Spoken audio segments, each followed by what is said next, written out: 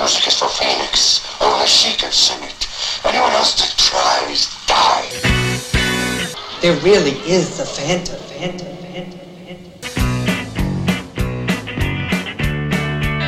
Hello and welcome to Homage to a Swindler, the autobiography of Ramjack.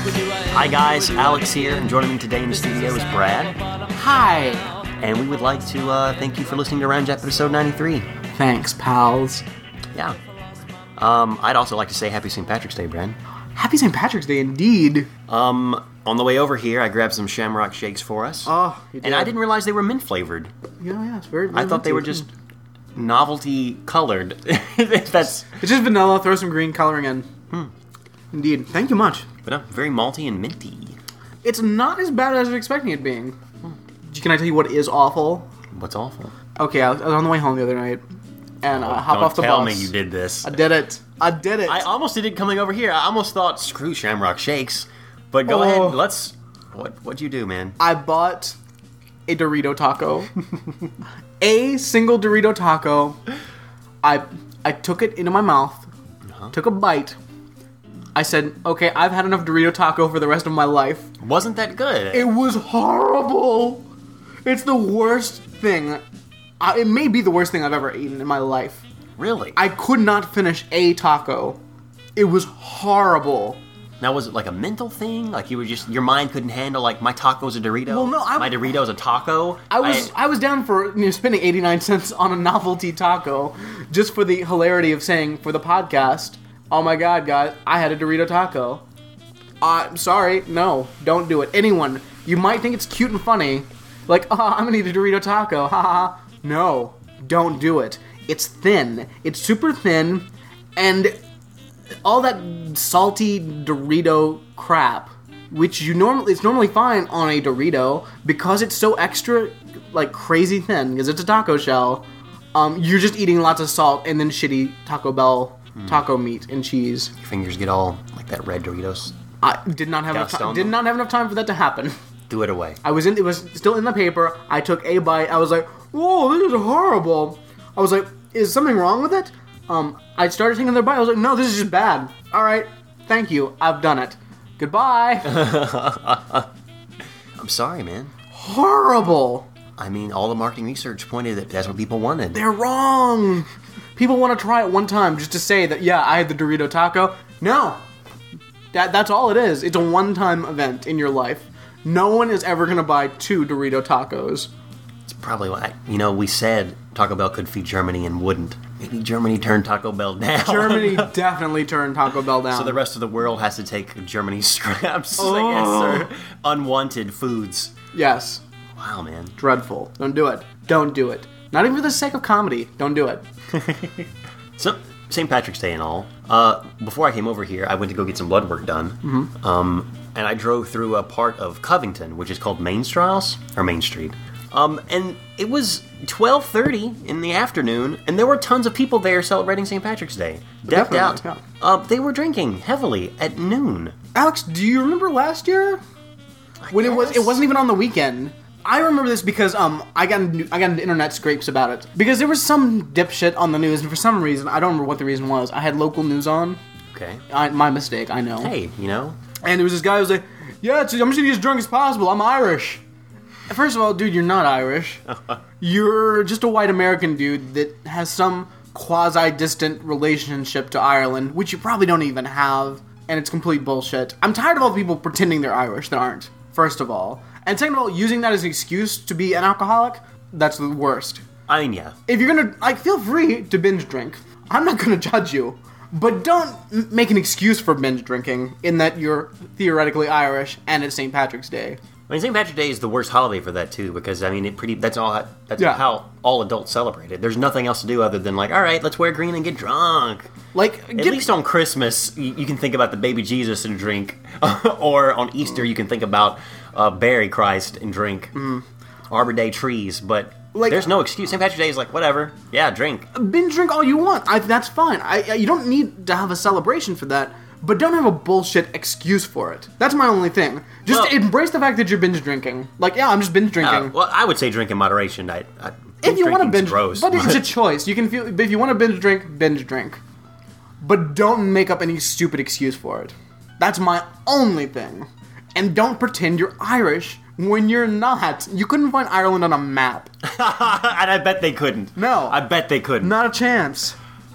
Bullshit. Fuck. Do you remember that time were you in that high school class with me? Maybe not. Where the teacher passed an inflatable globe around the room and asked people to find stuff and they couldn't? Wow. Where's Africa? Well, she started with countries. Like, where's the United States? The person couldn't guess. What? Couldn't find the states on a globe. All right, guys. Well, where's France? Couldn't find it. Well, let's go continents because you people are idiots. Where's Africa? I promise you, a kid was looking straight at Africa and just was like, I don't know. You could read it off the fucking globe. Worst case, say Can't read. Can't read. Can't read. That's Tennessee. Yeah, man, it was sobering. They did go to Santorum. I'm just... Good job, bigots. Absolutely craziness. Just to let you guys know, this is going to be an awesome show today. We're going to be discussing one of the people I like the least, George Washington. And we're going to be talking to one of my favorite humans on the internet. We're going to be talking to Illyrio. Oh, yeah. About his awesome birthday pick, the Phantom of the Paradise.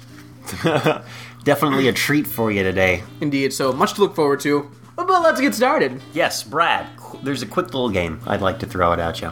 All right. And it's called Whose Secret is Best? Ooh. This is inspired by the good people at Post Secret. Now, for those of you who don't know what that is, Post Secret's, I guess, an artistic project in a way, or a social media project in its own, I guess an early social media project, where people send in postcards to some guy, and he curates them, and he puts them online. Well, they've gotten in touch, I'm assuming, with some kind of ad agency, and started to diversify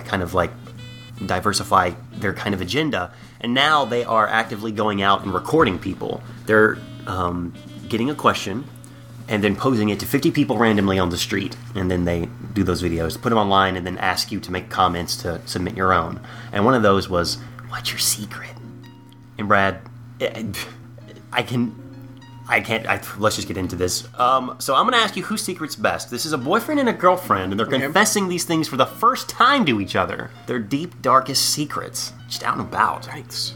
All right, the girlfriend, when asked what her secret was, she looked at the boyfriend, because obviously it's a secret about him. It's not some other secret. Right. And she says to him, you know all those books on my shelves? The ones I won't let you read? They're full of love poems. I've written about you. That's her secret, Brad. Ugh. After that, the boyfriend... All those books on my shelf?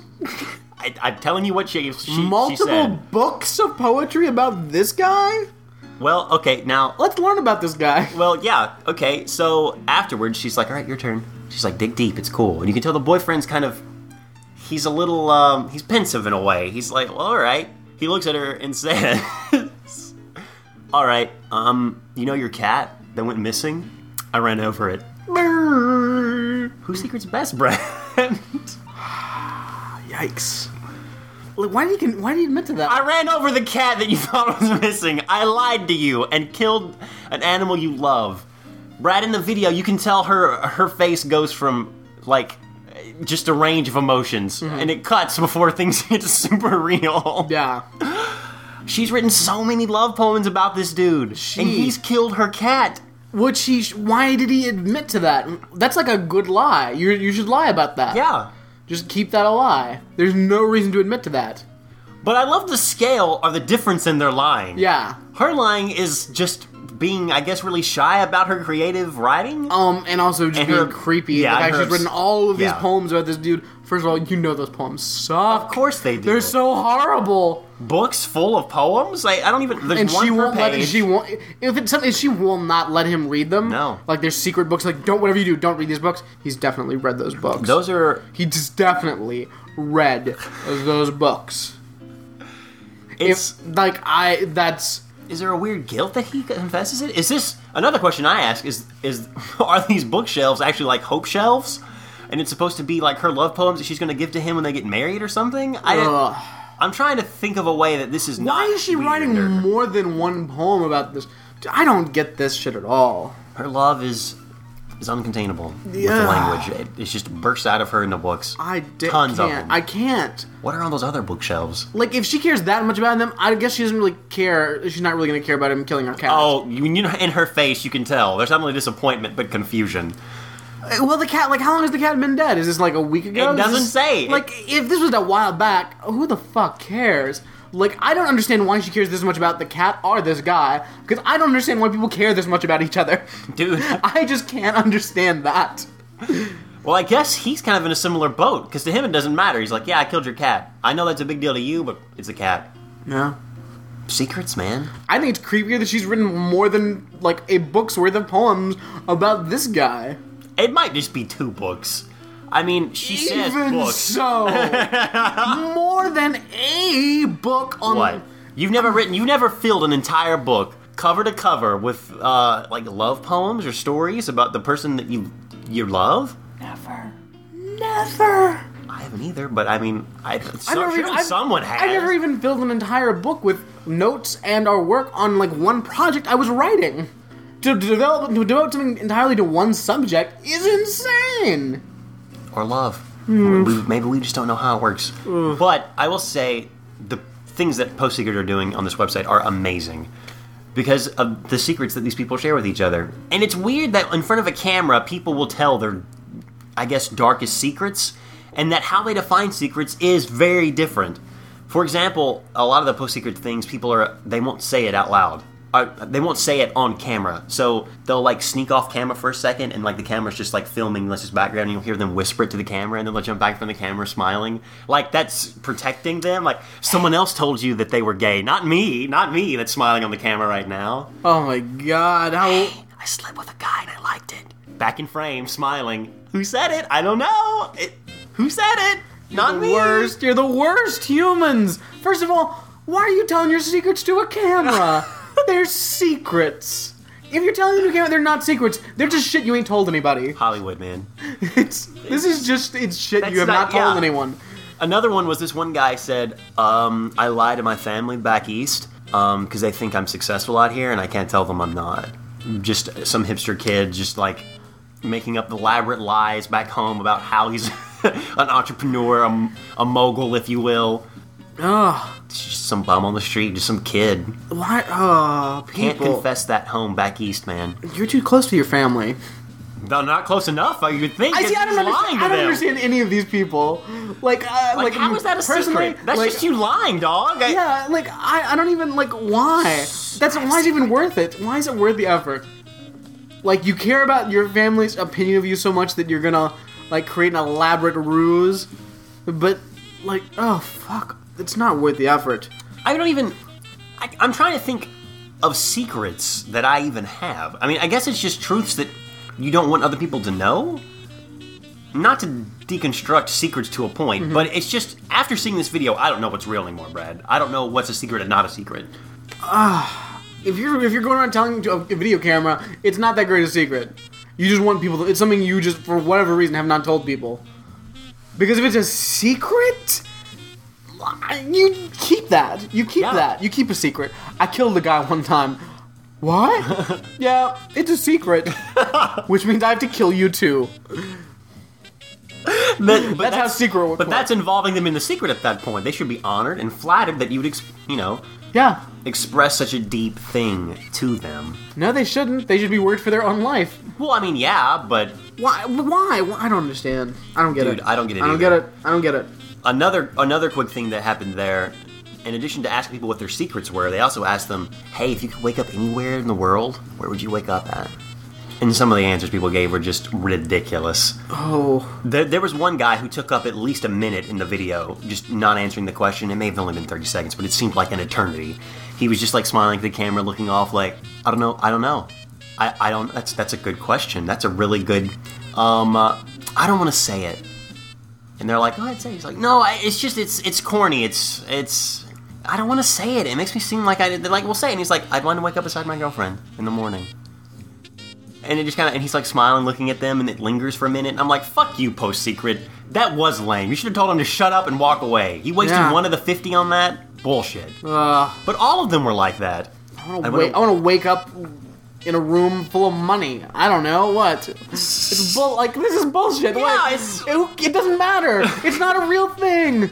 I don't care what you want. I'm not you, and I don't care about your wants. And the music they score this with makes it sound like it is one of the most important things ever. like asking someone where they want to wake up in the morning is, I mean, that's a question we don't really tell everyone. It might be a secret. I want to wake up on the moon.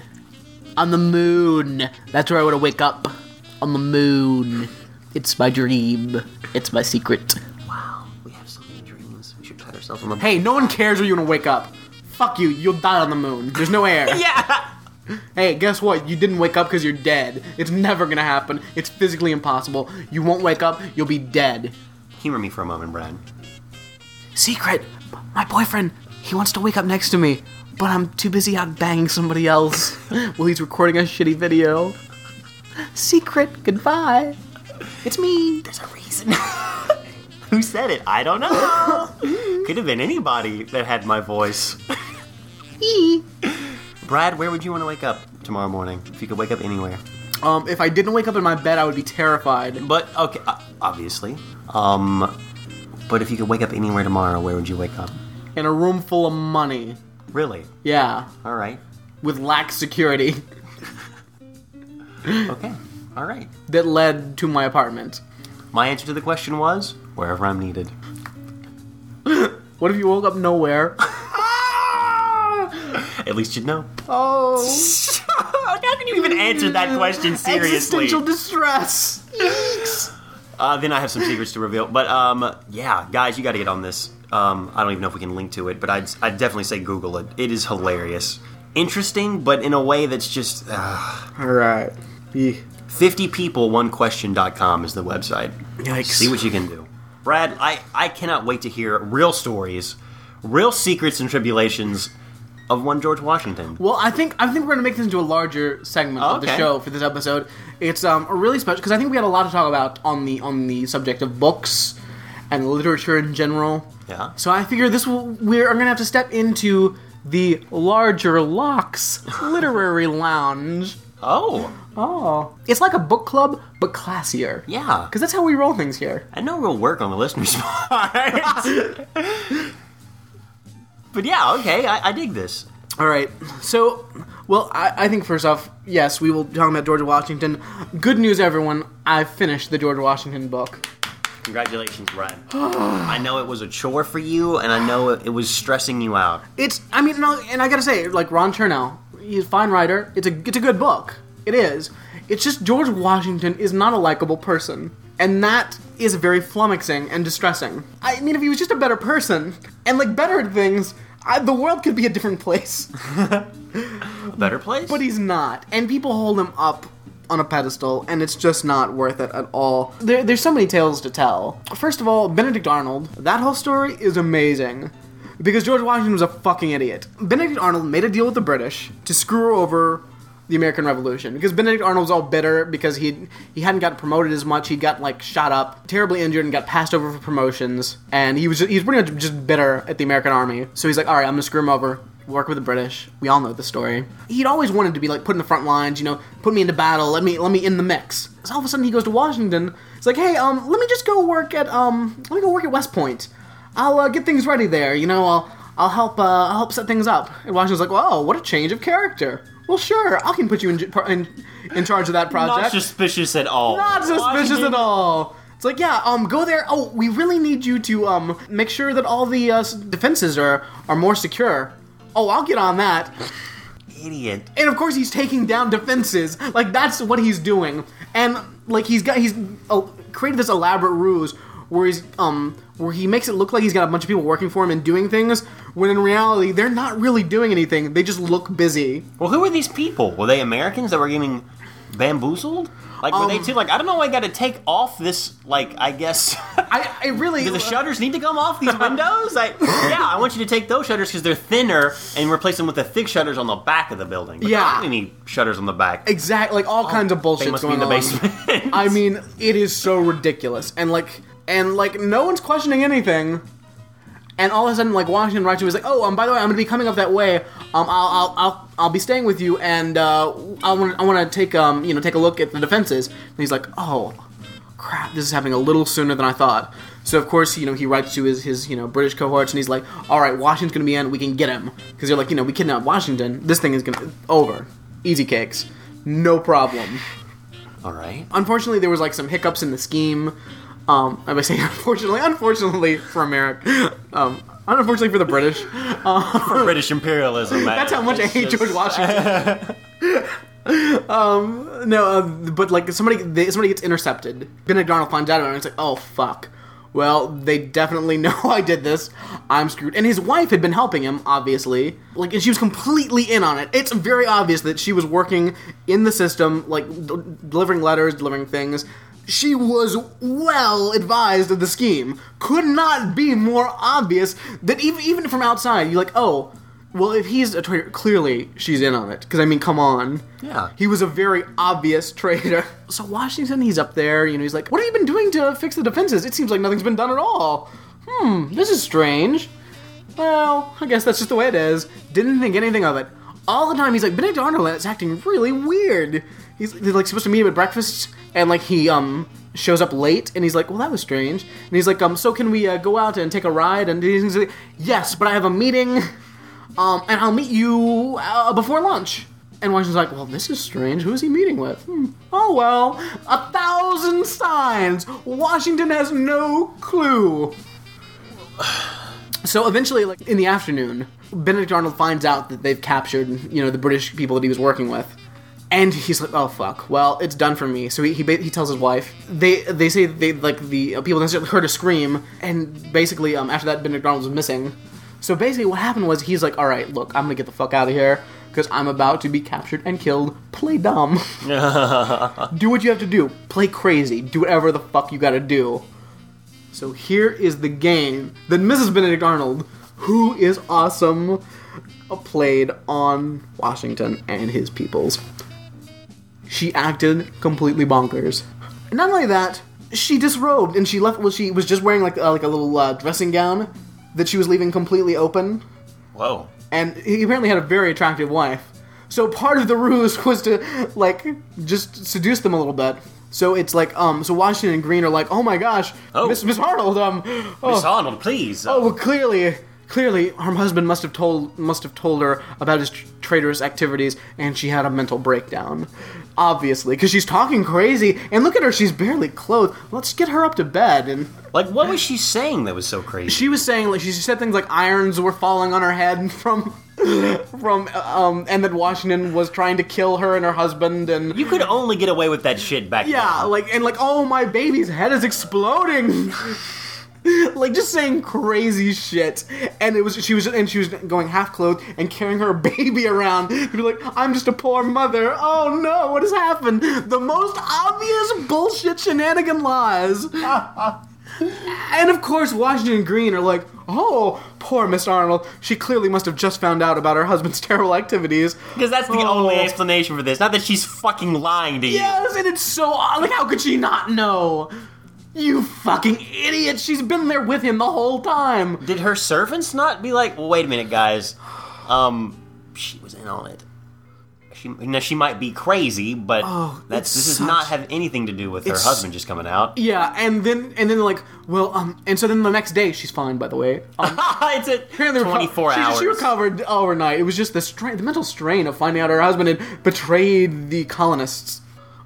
Yeah, they're like, oh, well, Miss Arnold, what would you like to do? We'll gladly either send you on your way so you can be with your husband if that's what you choose, or we can send you back to your father, wherever. And she's like, oh, well, I would never want to be with my traitor's husband. Just send me back to my father. I'll be fine. Got away scot-free. Laughing the entire time. Laughing. Like, oh, that dummy Washington. Wow. Yeah. Temporary fit of insanity. Yeah. Also, lying. Yeah. Also, let's talk about Washington's mother again. Oh, no. Oh, my God, this bitch. So she's complaining that she's not getting enough financial support and that her son has left her destitute. And she petitions Congress if they will give some money to her cause because she's left in poverty by her son that doesn't care. Complete bullshit! Was this like his first year of presidency? Well, he wasn't even president yet. This was still during, this was still the war still on. Oh. Yeah. Huh. She thought she could walk in there and ask for money. Yeah. Like a handout. Yeah. Did it work? No, because somebody was like, hey, Washington, Just so you know, we got this crazy letter from your mom saying that she's poor and you won't help support her and she's gonna starve and die. We just thought we should talk to you about it before this became public knowledge. He's like, what? She said, what? I'm not fucking bitch. And so he writes a letter to his brother. He's like, hey, would you go over and check on my mother and see what the fuck she's bitching about with her house and her slaves and her plantation and all this money she has? And see what the hell she's complaining about? And they're like, yeah, we'll take care of that. Like, and then she tried to do it again after he became president. And he's like, look, you got shit. Like, you're not rolling in money, but you're fine. You're just not as rich as you'd like to be. Which nobody was. I mean, fuck. It's mean back then. Yeah, it's like... And Washington didn't have a lot of money? Fuck. It's crazy. Poor George. Well, not so much poor George. Because there's one other thing I'd like to get into, and that's the subject of slavery. What happened? George, you fucking ass. Let me say this. First of all, Lafayette is fucking awesome. He is the most badass of badasses. There's a good reason that everything in this country, there's like Lafayette's everywhere. Because he is an awesome badass. Cool name. Indeed. Fought in the Revolutionary War. He was super against slavery, and he was always constantly talking to George Washington like, hey, why don't you get rid of your slaves? You know?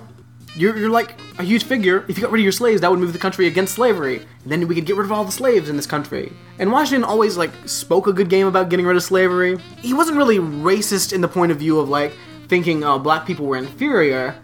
He just thought it was inconvenient to get rid of slaves.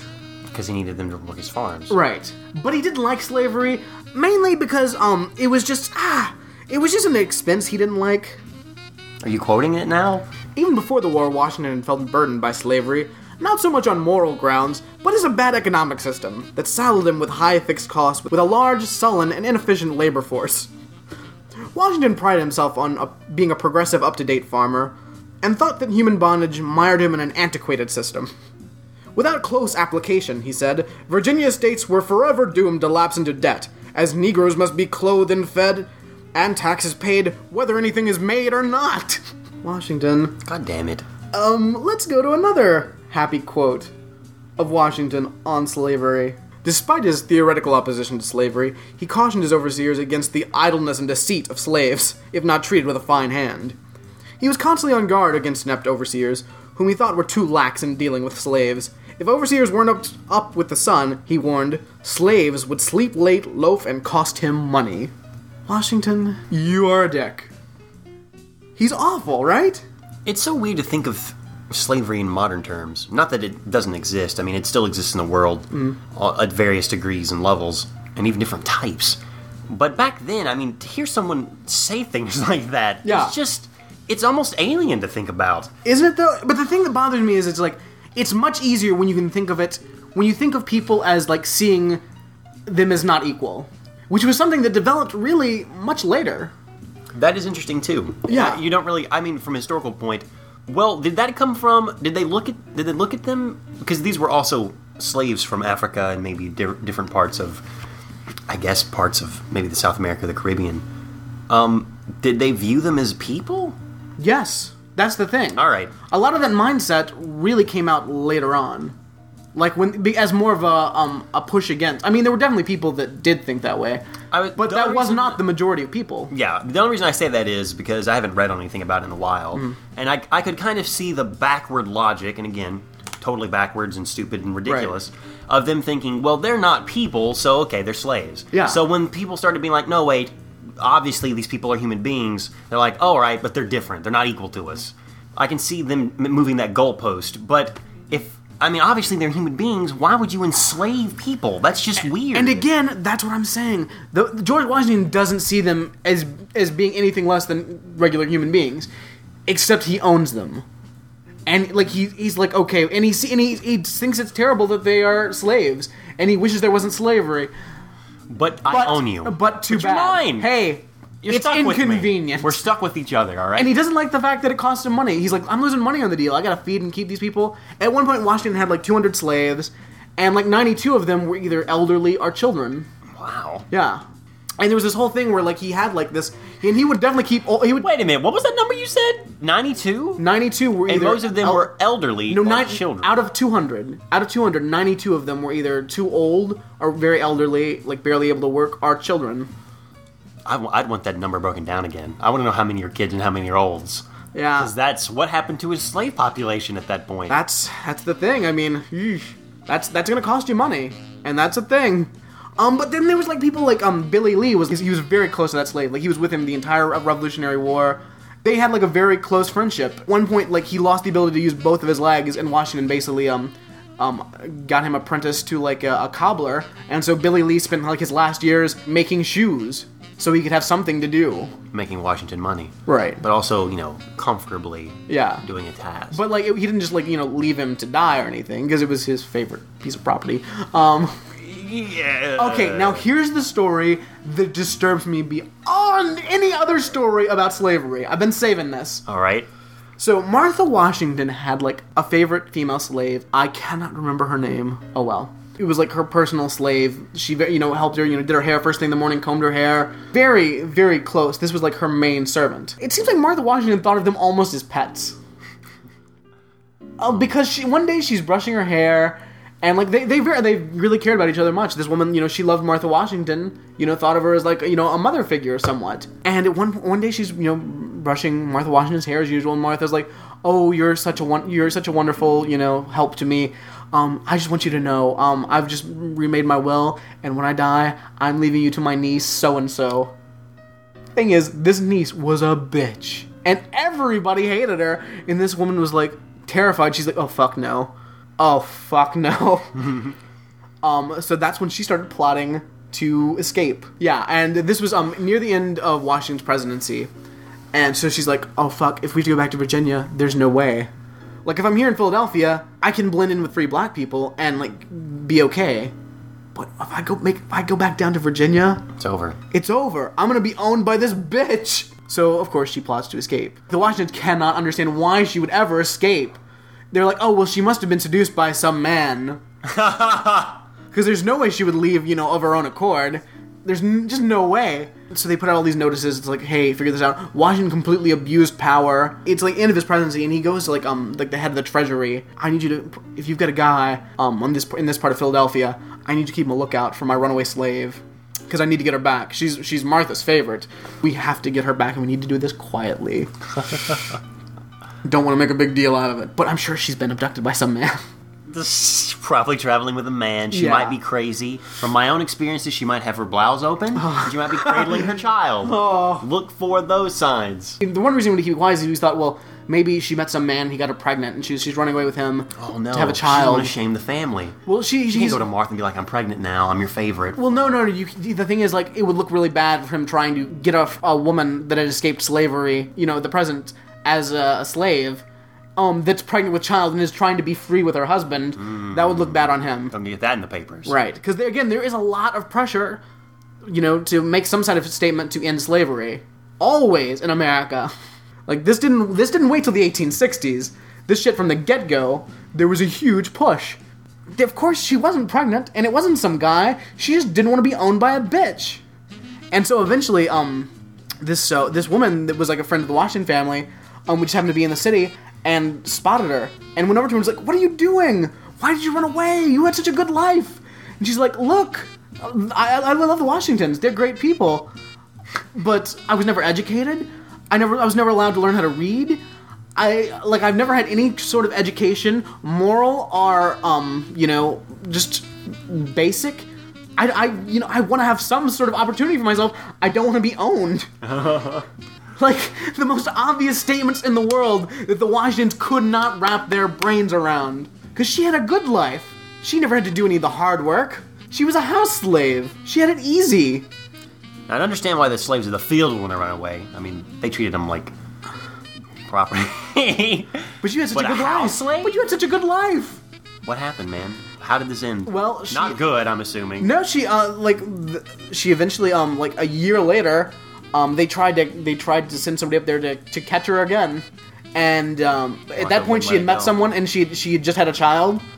Oh. And then they're like, okay, but they went up there and they tried to talk her into coming back. Martha and George? They sent Martha's son, our grandson. If Martha had gone herself, she might have been able to get her slave back. And again, she's like, no, I have no intention of coming back. And of course, she was keeping it distance because she was afraid they were just going to toss her on a boat. And at one point, like, they lured her in with the trap. This was the first time they tried to get her back. And she was like, look, I've got a kid. I just had a child. I've just gotten married. I've got a job. And the guy that was like supposed to bring her back was like, oh, fuck, I can't do this. Just go. And he wrote to Washington. He was like, look, you should just leave her be. And of course, Martha kept at him. He was like, no, I want my slave back. She's my favorite, George. And the thing is, Washington was against it because, like, it wasn't his slave to free because she was a dower slave. She'd come in from the Custis family.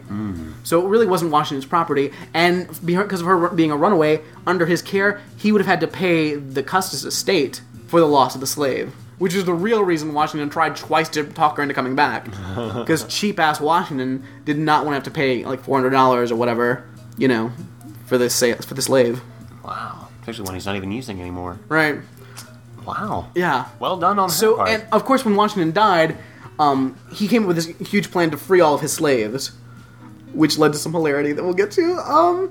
Now, Washington had been trying to get rid of slaves, as I said, for a while, because of the cost involved, and, with the young and the elderly, and it was just a lot of effort. And he theoretically didn't like slavery, kind of.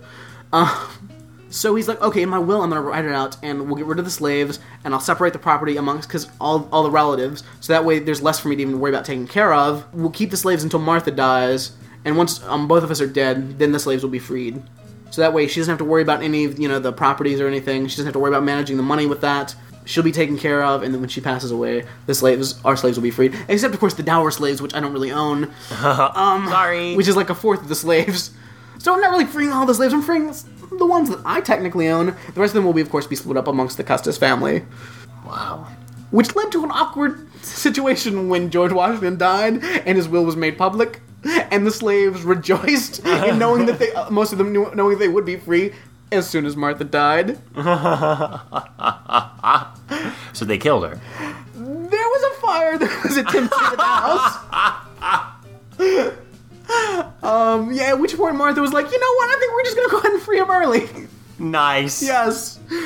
Except, of course, the dower slaves, which then went on to the Custis family, didn't get freed. And there was one guy that did. He tried to pretend like, oh no, I'm not a dower slave. No, George Washington owns me. What? Who? The Dowers? Don't even know what that is. No, Washington bought me. Yeah. No, you are a dower slave. You belong to the Custis family. No. I was like Washington's like fourth or fifth favorite. He owned me. Sorry, you're going to Jackie. Bye. Fuck. Jackie. Yeah. That's awesome. They tried to set fire to the house. Yes. I can imagine them celebrating and like, all right, let's get rid of her. Yay! Lock all the doors. Exactly. Martha, I just can't get it open, man. It just won't open. Bizarre. That's weird. Yeah. Wow. Free him early. You know what? Get him out of there. Huh. Yeah. There was their main chef also escaped around the same time as that Martha slave, whom everyone was shocked because he was like this amazing chef and everyone loved him, but he had a lot of contacts in Philadelphia, so it was really easy for him to slip away. In fact, he ended up he tried to get I think he got his son out, but he left like 2 children with the Washingtons in slavery. And at one point, like some visiting dignitary visited was like, do you feel bad that your father left you here in slavery and he escaped? And the child was like, no, not at all, because he's free now. And it's like, fuck! God damn you, George Washington! God! Just fucking asshole! Because he's free now. George is like, alright. It's like, that poor kid that, they're just so happy that their father is free, because that's how much slavery sucks. You fucking assholes. And all these fucking Southerners, now they're like, the slaves had it pretty good. They were taken care of. Fuck you! That says a lot about their mentality in general. It's like, oh, would you like to be a slave of the United States of America? Fuck no. Fuck. No one wants to be a slave. Oh my, we did that shit for so long. I mean, it's still going on in the world. Slavery is still a very real thing. Yeah. It's upsetting. Just upsetting. And all the bitches that were fucking all crazy about George Washington. He would go to all these events and all these women would swoon. And I'm like, what is wrong with you bitches? This is a tall, weirdo, toothless, old man that can barely hear. It's a half-deaf, toothless weirdo. Giant. But he was the president of the United States Awkwardly of America. Tall. President of the United States of America. Toothless. Deaf. Well, he had a nice closed smile, that could just stop your heart across the room. Also, he put up lying signs about where his house was because he got so many visitors after the war. Before he became president. Groupies, man. He would put up fake signs. That's actually pretty awesome. Yeah. Craziness. What a dick. Well, thank you for taking one for the team and reading about George Washington. Now we all know. Now we know. Our first president, what a dick. But that's just the first portion of our Larger Locks Literary Lounge. Alex, I want you to tell me a story that happened to you recently. And try to give me a panic attack. It was actually at an Oscar party, so that tells you how recently it is, I guess. I was with a group of people. We were watching the Oscars, and I don't remember how the concept of books came up. Whether there was a movie that was based on a famous novel or something, or there was an actor playing in something. I have no idea. But someone brought up the question, how many pages do you give to a book before you write it off? Before you're like, I'm not going to finish this, or this isn't really my game, I'm just going to give it to someone else or something. It's an interesting question. That's an interesting question, and when I was thinking about it, because there have been books that I've started reading and just stopped. Right. Some I got pretty far in, but then something would happen, I'd be like, fuck this, Lord of the Rings being one of them. Mm-hmm. Yeah, I think I've made it probably as far as halfway through a book, and then been like, fuck this, I can't. But I mean, you could go kind of like... Well, there's different ways to answer it, too. You could say, I got halfway through a book, or, as far as, But in general... but pages. If you're going to go pages, it's in general, what would you guess? Personally, I would say maybe 50 pages. Yeah, that's a good number. Yeah. I think I said 100 pages. Okay. Because there are some you get halfway through and you're like, whatever. All right. And books can range. I was like, 100 pages or whatever. I would say even 100 pages is quite a way to give a book. Oh yeah, I mean you're really giving it you're giving a chance. Definitely. But no, I learned that 1,000 pages is about what you want to give a book before. What? 1,000 pages? What human said this? A librarian actually said this. Oh, you mean a person that knows something about books? I wasn't sure how to take what she was saying. Now, in my mind, she had other things on her mind. Maybe because she seemed a little distant during the whole thing. So when someone said something, she wasn't really thinking about what 1,000 pages meant. But I thought, well, wait a minute, you are a librarian, and you know how long books are. There is no excuse. That's a complete bullshit lie. This librarian doesn't read. 1,000 pages? This bitch does not read books. I know that she reads books. She doesn't. I don't believe you. But she had to have been confused. 1,000 pages is insane. I think she's lying, because I don't think she reads. I think she just pretends to read books. I even questioned her on it and said, 1,000 pages? And she's like, yeah. And I was like, well, how many, what? She's like, yeah, it happens all the time. All the time. You start reading a book that's 1,000 pages, and you get to the 1,000-page point, and you're like, you know what? No more. I'm good. Well, see, the way you're trying to logic it, Brad, kind of makes sense, because I thought... How many books can you name that have 1,000 pages? I even asked her, what books did you read that 1,000 pages into that then you quit reading? Yeah. Didn't answer me. Exactly. Now, thankfully, there was convenience. Exactly. There was the convenience. Bullshit. There was the convenience of the award show happening. Fuck that, no. Not an excuse. But it stayed with me. I thought... She's a librarian. She's constantly around books. It's not like she can, just get confused about the subject of books. Her entire career, 40 hours a week plus, are devoted to books. So, my question was it... Because I tried to defend her in my mind. Can't. You can't really. Burn her at the stake. There's no defending. I haven't talked to her since, and I kind of cannot wait to talk to her I want to be there. I will call a lying bitch out. We may have to make that happen. Please make that happen. I'll record it secretly. But I thought, so are you telling me that you always give a book a chance? You read it and then read halfway back through it again if you don't like it, just to make sure you don't like it? Is it one of those things? Yeah. And then it was just a weird communication problem, or what? That's the only way I can wrap my mind around it. She will read a shitty book, if it's a 50 pages, which there's no 50 pages, she'll read it many times over. Many times. And then halfway through again, and be like, you know what, after reading it again and again, I have to say that I absolutely do not like this book. I had my suspicions. You can give her all the benefit of the doubt. That's not what she said. That's not what she was saying. But it's Because here's the thing. Where are you reading 1,000-page books? I've read a few. How many books on your shelf right now? And there's a whole lot on these two shelves. How many of those are 1,000 pages? I would say maybe maybe 2 or 3, maybe. And those are like almost reference books in a point. Those are actual novels and/or books. Again, this Washington book was epically long. 920 pages. Oh, she would have read all of it and then a few more pages.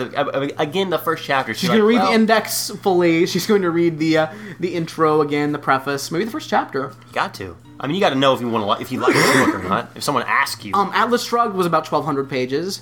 See, that's one. All right, let me go to the shelf. All right.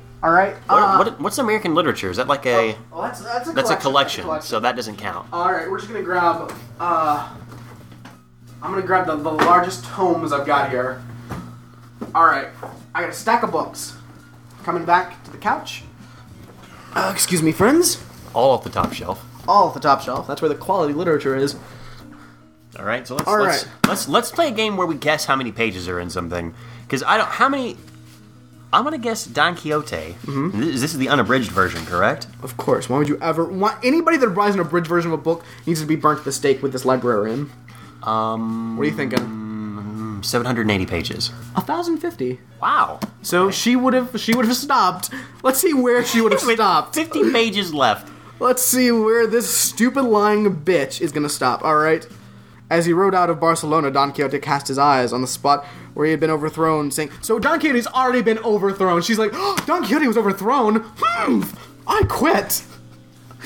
1,000 pages. But that was barely 1,000 pages. Yeah. 1,050s. All right, Alex, I'm looking here. Arabian Nights doesn't count in a way because it's a whole bunch of stories stringed together with a very loose plot of, ooh, I'm trying to save my life. I'm going to try to seduce this prince or king. There are a lot of stories in here. How many pages of stories? I'm going to say 857. I think what you mean is 591. No way! Okay. She's gonna read it twice, almost. But now I'm having trouble actually gauging how big these books are. Yeah, well, this is also Don Quixote is very thin.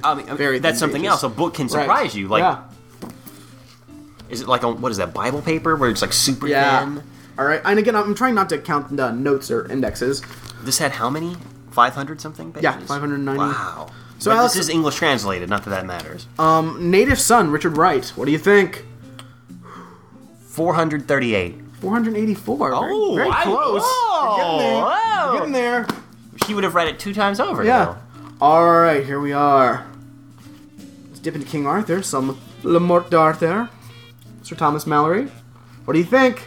That's a pretty thick one. It is. 1,200. 795. No way. She's read it more than once. This lying cunt of a librarian. Fuck this bitch. All right, now I've got the hardback, Power of One, Bryce Courtney. Awesome book. Great movie as well.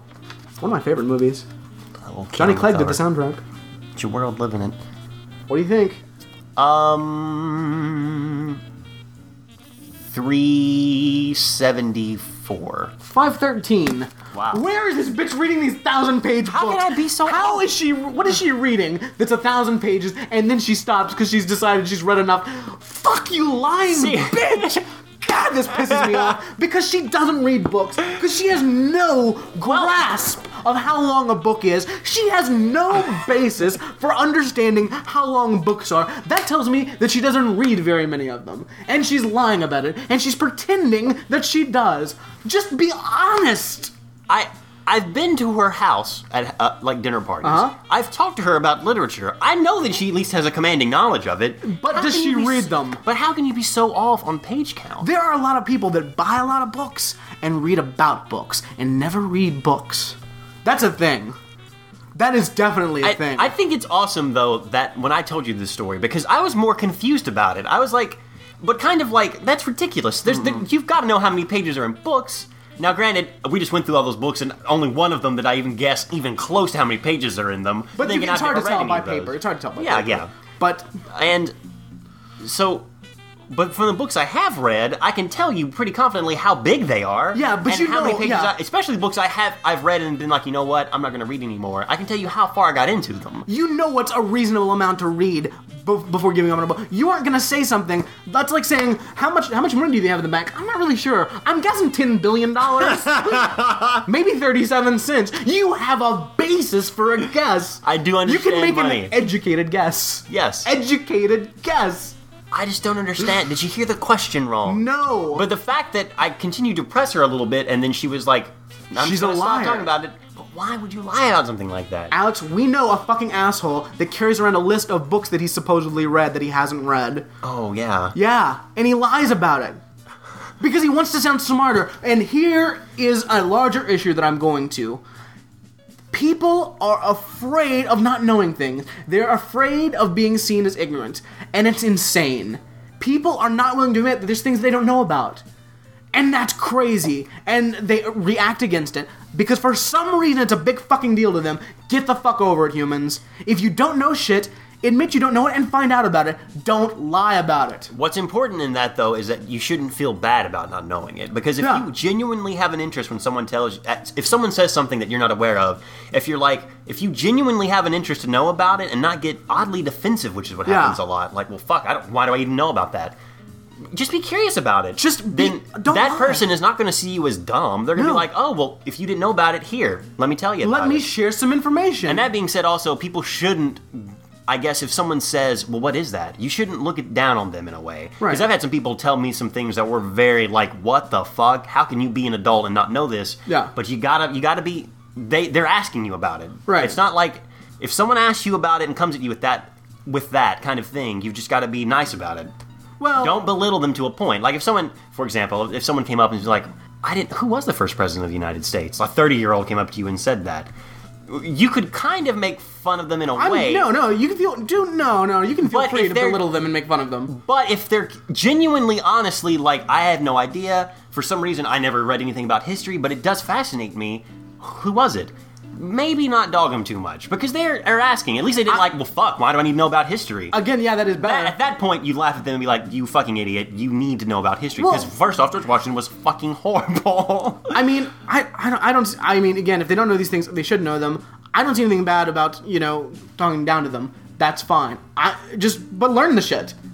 Like, seek it out. If you want to make fun of them, make fun of them. That's fine. But don't let other people don't let other people. I disagree to a point on that because don't let other people define you. It's like, oh, they made fun of me. Oh, I should be hurt by that. Fuck it. Learn about it. Get over it. Okay. In an ideal world, surely that's how it should work. But at the same time, we are more curious than most of the people that I know. So for us to not know things would be weird.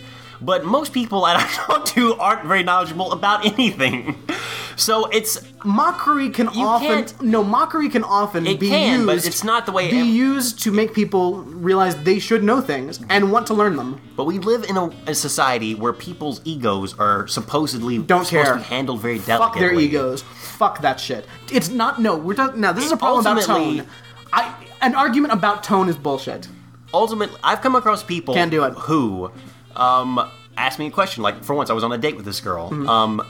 And we started talking about history, and then she said, I don't really understand why people are up on history. That's kind of weird. I mean, it happened in the past. Why should we care? And I wasn't sure how to answer her other than, like, what the fuck are you talking about? Why don't you care about this, about everything that's ever happened in the past? Yeah, there's so many questions I had for her at that point. Like, well, how can you even say something so unintelligent, so uninformed? Right. And it really spoke volumes about her, which is why we kind of stopped it, and I haven't really... Right. We didn't date much longer after that. Right. Thankfully, she was cute, but that's besides the point. But to get back to it, people don't be afraid if you don't know something. Just seek it out. And if you come at it from a genuinely like, look, maybe I don't know about it. What is it? Right. No one's going to think bad of you. No. And if they chastise you, fuck, who cares? You're learning about it. Yeah. And that's what's important. Never fear the fact that you don't know something. Exactly. Because the other thing that happens is people either lie and bullshit about it, which is horrible, or they become apathetic douchebags. And this shit happens all the time, especially on anything political or economics. See, and that's when it does get a little bit weird. And I'm like, you people, you don't fucking care about anything? No, you're just afraid to admit that you don't know about it. Which you can easily learn about it. We have the internet. It's super easy to learn about anything right now. Also, not to say that people use the internet as a crutch, because I love technology, and it's awesome we have this information that is just there. I mean, I get panicked when the internet goes down at work, because I immediately go to my phone to make sure is the internet still there? As long as my 3Gs can connect, we're fine. If two of those things are off, then I get really worried. Yes. Because you have to have the internet. It's there. Like, all of our collective knowledge is there. It's our second brain. It's our internet. Definitely. So you can easily look up something if you want to know about it. And I guess that may make certain people more casual to the fact of, like, actually dedicating information to memory. But I have known people who are supposed to be experts on something, especially in technology, which constantly changes. And if you bring up something to them they haven't heard of, they get super defensive about it and weird. Don't be weird about it. It's cool. Like, you can look it up on the internet later. Just be honest with what you know and what you don't know. Don't pretend to be an expert on something when you're not an expert. And don't pretend... That's weird. And don't pretend that something doesn't matter just because you're afraid to admit that you don't know about it. Yeah, there's a lot of things that matter, guys. And don't lie about books you've read, you fucking assholes! God damn that bitch! Again, it's so weird that for me it's just like, what the... Just an odd curiosity, and it works you to a rage. It does! Like nothing else. Because why are you trying to project this idea that you're some, like, weird elite intellectual that's super literate and read all this shit? At an Oscar party. At an Oscar party where we are all just mingling, we're acquaintances / friends, why would you even say something like that? Which I recently watched an episode of Hoarders, Alex. Oh, fuck. And they were book hoarders. Like, really? Filled with, like, I think it was, like, hundreds of thousands of books. Like, insane amount of books. Now, you can only read so many books in your lifetime. Yeah. If you're working really hard, if you're reading smaller books, you might be able to knock out a book a day if you did nothing else with your life. Some books, not all books. But if you even average just a book a day, you're only reading 356 books a year. These were old people, and they were putting on this cloak of being, like, super intellectual. Oh, we know, they know so much. And this guy's, it's just this, like, lie that he's creating for himself. Well, that gets into weird stuff about, I guess, your ego and your psychology. But that's a thing, but I mean, this is an extreme case. Yeah. But he's trying to put on this idea that, you know, even though he's this gross hoarder that can't take care of his life, that he's just super literate and he's like a super genius with a crazy high IQ, which IQ, by the way, IQ test means absolutely nothing. Absolutely. It's the most ridiculously flawed, messed up, ridiculous, stupid system. You can study for an IQ test and then score really high if you want to. Doesn't mean a damn thing. Partially because you're studying for the test. Right. And also, I mean... It's not a... You can't judge that. Yeah, it's not a... It is ridiculous, but whatever. But this was the identity he made up for himself. So he was crazy buying all these books and things. Obviously, they're not reading... I mean, I was questioning, are they reading any of them? Well, the question is, how much substance are they reading? Exactly. Like, are they just reading a bunch of romance novels? Are you reading young adult fiction? Because that's the other bullshit that fucking pisses me off. There's no such thing as a young adult literature. It's fucking idiotic. It's an interesting marketing Everyone ploy. has always read books. We don't need special books for young adults. We have those. They're called books. Why can't your kid read a regular book because he's fucking stupid? Read a real book. And you adults reading young adult novels? What the fuck is wrong with you? Pick up a real goddamn book. The thing that's interesting about young adult fiction, or any young adult books, is the fact, and you said it, but in a rage, so maybe we should say it a little bit more. Go for it. Is that it's almost purely marketing. Mm-hmm. People created a niche for something, like, well, these kids, they're not really going to want to deal with adult themes like adults would want to. And I say that we have the classics. I think you mentioned David Copperfield once. We've talked about this many times, guys. Charles Dickens, great for children. Yes. Like, they're fine for everyone. Wonderful book for children. They're very appealing to children. But it's very dated. It's not really modern. Yes, it is. You can't say that it's not dated. Now, as far as like characters and storytelling, no, it's not dated. It's timeless. There's a lot of things in there that I know at least people who were born in 1990, who are adults now, which terrifies me and freaks me out. They're not going to be able to understand a lot of the history minutia or even that time period. But you just take the slightest amount of effort to look it up. Well, okay, and that's a good thing. That's a wonderful thing. If you're a young adult and you're reading these books, like, well, what happened back then? Learn about it. I mean, that's a wonderful gateway into a wonderful part of history and learning. I mean, I could say if maybe some children have more difficulty with Shakespeare because it takes a little bit of work to get into the language and understand what people are saying. It's easily done. I did it when I was in the 5th grade. And it's not hard to do. And schools will try to help you do that to a point. Well, they do a really bad job. Of course. But that's another issue altogether. But young adult books targeted toward them is an ingenious marketing ploy. And something that's totally fabricated. It's an advent of the modern world that is weird but fascinating to look at. I don't know who it's... I just... Let me just say this about myself. Right.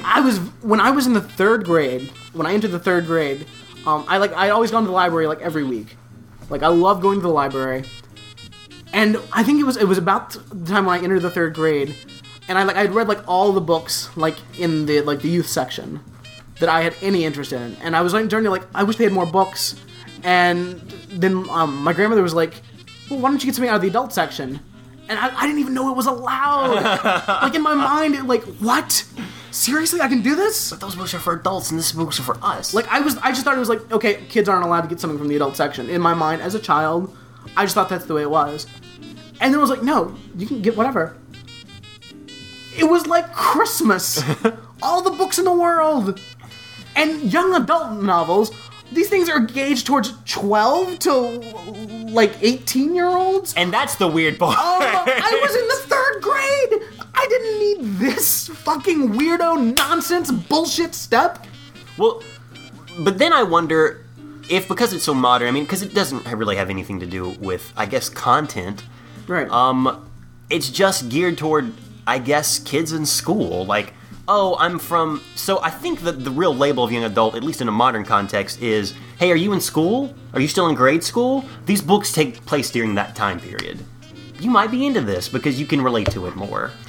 Because that's really what young adult books are, at least in the States. I can't think of a young adult book that doesn't take place in that type of setting. Like Harry Potter, for example, young adult fiction, takes place at a school. That's not for us, we're adults. Now, I guess we could read back and reminisce about that time period, in a way, I guess if you want to.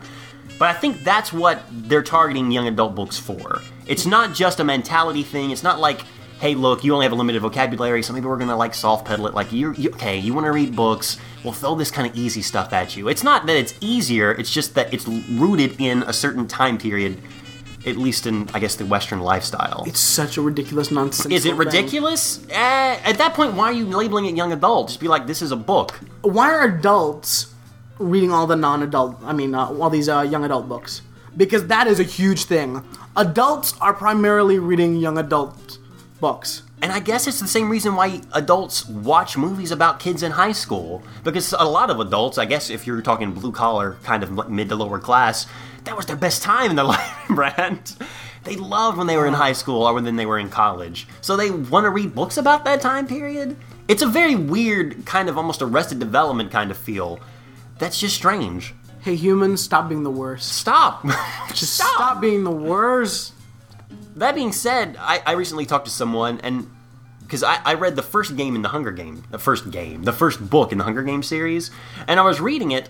It was about a young girl, so I guess you would tag on the tag young adult. But when I was reading it, I never thought it was a young adult book. I thought, well, this is kind of like a pulpy kind of, like this is the equivalent of going to the movies and watching some action movie. Mm-hmm. It's not that great, but it's got a fun pace to it, and it's interesting to think about this dystopian kind of future. But I wasn't really aware it was a young adult novel until someone said it, and then I thought, this isn't a kid's book. Because there's a lot of mature stuff that happens in there that children shouldn't be reading about. Whoa, don't say that. Well... No. Because, okay, then we got to get into the semantic argument, which is what I tried to get at earlier, is like, how do you even gauge what's a kid's book and not a kid's book? To say that, there's a lot of graphic violence in that book, and it also might be because I guess I have a very, how would I say this, a developed imagination. So when they're describing things in the book, I immediately can think of things that are... I can picture it in my mind and think, wow, this would be pretty crazy if a child was trying to read this. But I guess they would do it on their own level. I don't think anything should be separated for children. I don't think anything is too much for children. I think they can handle a lot more than people pretend they can handle. And they should. What's also weird on like a side kind of note, but also related to this, is how it's different in the States. Like, and this is lame, and I don't agree with this. The weird thing, like, oh, kids, sex, we can't talk about sex in anything. That's insane. We can't talk about sex in anything. But violence is fine. Violence is totally cool. When in Europe and other parts of the world, they're like, look, violence is something we may want to soft pedal, but sex, that's just being human. Yeah. There should be... If you want to make an interesting argument, you could say that both of those kind of come from the same thing. Like, violence is inevitable, and sex is something that we just do as people. Why are we censoring anything? I don't believe in censoring anything for children. Like, talk to the children. Like, be aware of what they're thinking and how they're thinking, and help them along, but don't protect them from reality. The protect word hits it right on the head. Like, what? Protecting them from what? Yeah. The reality? From biology? From the human body? What? What are you protecting them from? Stop it. But that also weirds in the weird thing about adolescence, and like, because I guess, in a Western sense, adolescence is a time of your life where you don't have to worry about reality. But that is a projection that adults looking back on the innocence of their halcyon youths are completely putting on, because it's not real. Well, it isn't, but it's something that culture kind of does. Like, and that's something that's interesting in its own point, because that's something that's also new. Like, there was no adolescence. I mean, I guess in Europe, when there was civilization or whatever, the upper class kind of had that. Like, all right, dad takes care of all that stuff, and we stay at the house, and we read books, and we do all this other stuff. We'll have our coming out parties, and then we'll be adults when we reach a certain age. But the rest of the world didn't have that. Lower classes didn't have that. You were an adult, pretty much. You were expected to be able to handle everything from a young age onward. But that's only something that, I guess, wealth can give you, or at least security can give you? I don't even think even then. But why do we still hold on to it? It's not reality at all. It isn't. But why does culture and society still want that? Well, because we all look back to our youth with, like, rose-colored glasses and think they're better than they were. Our youths were fun times, Brad, and we talked about it on the show before, but I mean, they were it's also pretty terrible. Awesome now. I mean, there was also terrible things. Of course. There's good and terrible things with every level of life. I look back at my youth, and, like, I think of all the awesome things, but there was also a lot of really horrible things in my childhood. And everyone does that. That's everyone. A lot of getting thrown into piles of broken glass. And it's different for everyone, too. I mean, it wasn't perfect. But yeah, we all look back on it and think it was great. And that's fascinating to me. Right. But why would we still try to make this artificial kind of, like, safe zone for children? And not just safe zone, to say safe zone, more of like a mentality safe zone. Or an educational level safe zone. But I think it's not only... But we can look back and think, oh yeah, everything was great, but we know we're looking back and, thinking of the good things, forgetting the bad things, and looking back with rose-colored glasses. We're aware of the fact that everything wasn't that great and everything wasn't that perfect. It's just our, we know that. And you have to at least be able to self-examine yourself enough to know that. And some people don't. And I think that's part of the problem. And they get caught up in this, and they're like, I'm gonna make it just as... And everyone wants their kids to have a better life than they did. They want to make it as magical as they remember their youths being, but it's impossible because they were never that great. I mean, we're hitting on so many things here, it's almost impossible to digest this. I almost feel we should dedicate episodes, or at least have a more structured conversation, because we're kind of getting away from some of the points I was going to try to make about it. And actually tie it back into that whole genre of why do we even have things that we could label as young adult. But this is spiraling out. Okay, reel it back into the books. Right into the books. Maybe, back to the Larger Locks Literary Lounge. Maybe be aware of books if you're reading them. Please read them. Maybe if you're stressed out at a party, don't say something just crazy about a page count to make yourself sound smarter, maybe, against people who aren't judging you on your intellect anyway at this point. God. Because that's weird. Stop living for other people. Stop living for other people. Just be a good human for yourself and learn shit. It's awesome. And maybe not shelter children to the point where we have to give them their own section of books. Maybe development children books because they don't know how to fucking read. What are colors? What are words? But once you get past that stage, guys, it's all shoot for the sky. Shoot for the sky. It's all there. You can have it all. I don't even... And slavery is bad. Because there's also... Yeah, and slavery is also the worst thing ever. Just putting a bow on it all. Can I say one more thing really quick? Yes. Because it was always weird, because you hear people say, like... this happened to me a lot when I was a kid, or I heard people talk about this, and they said, when you were a kid, all you want to do is be an adult. So why wouldn't kids read adult books? Yeah. And then when you're an adult, all you want to be is a kid again? Which that's never been in my... No. I was like, well, no, being an adult's fucking awesome. Yeah.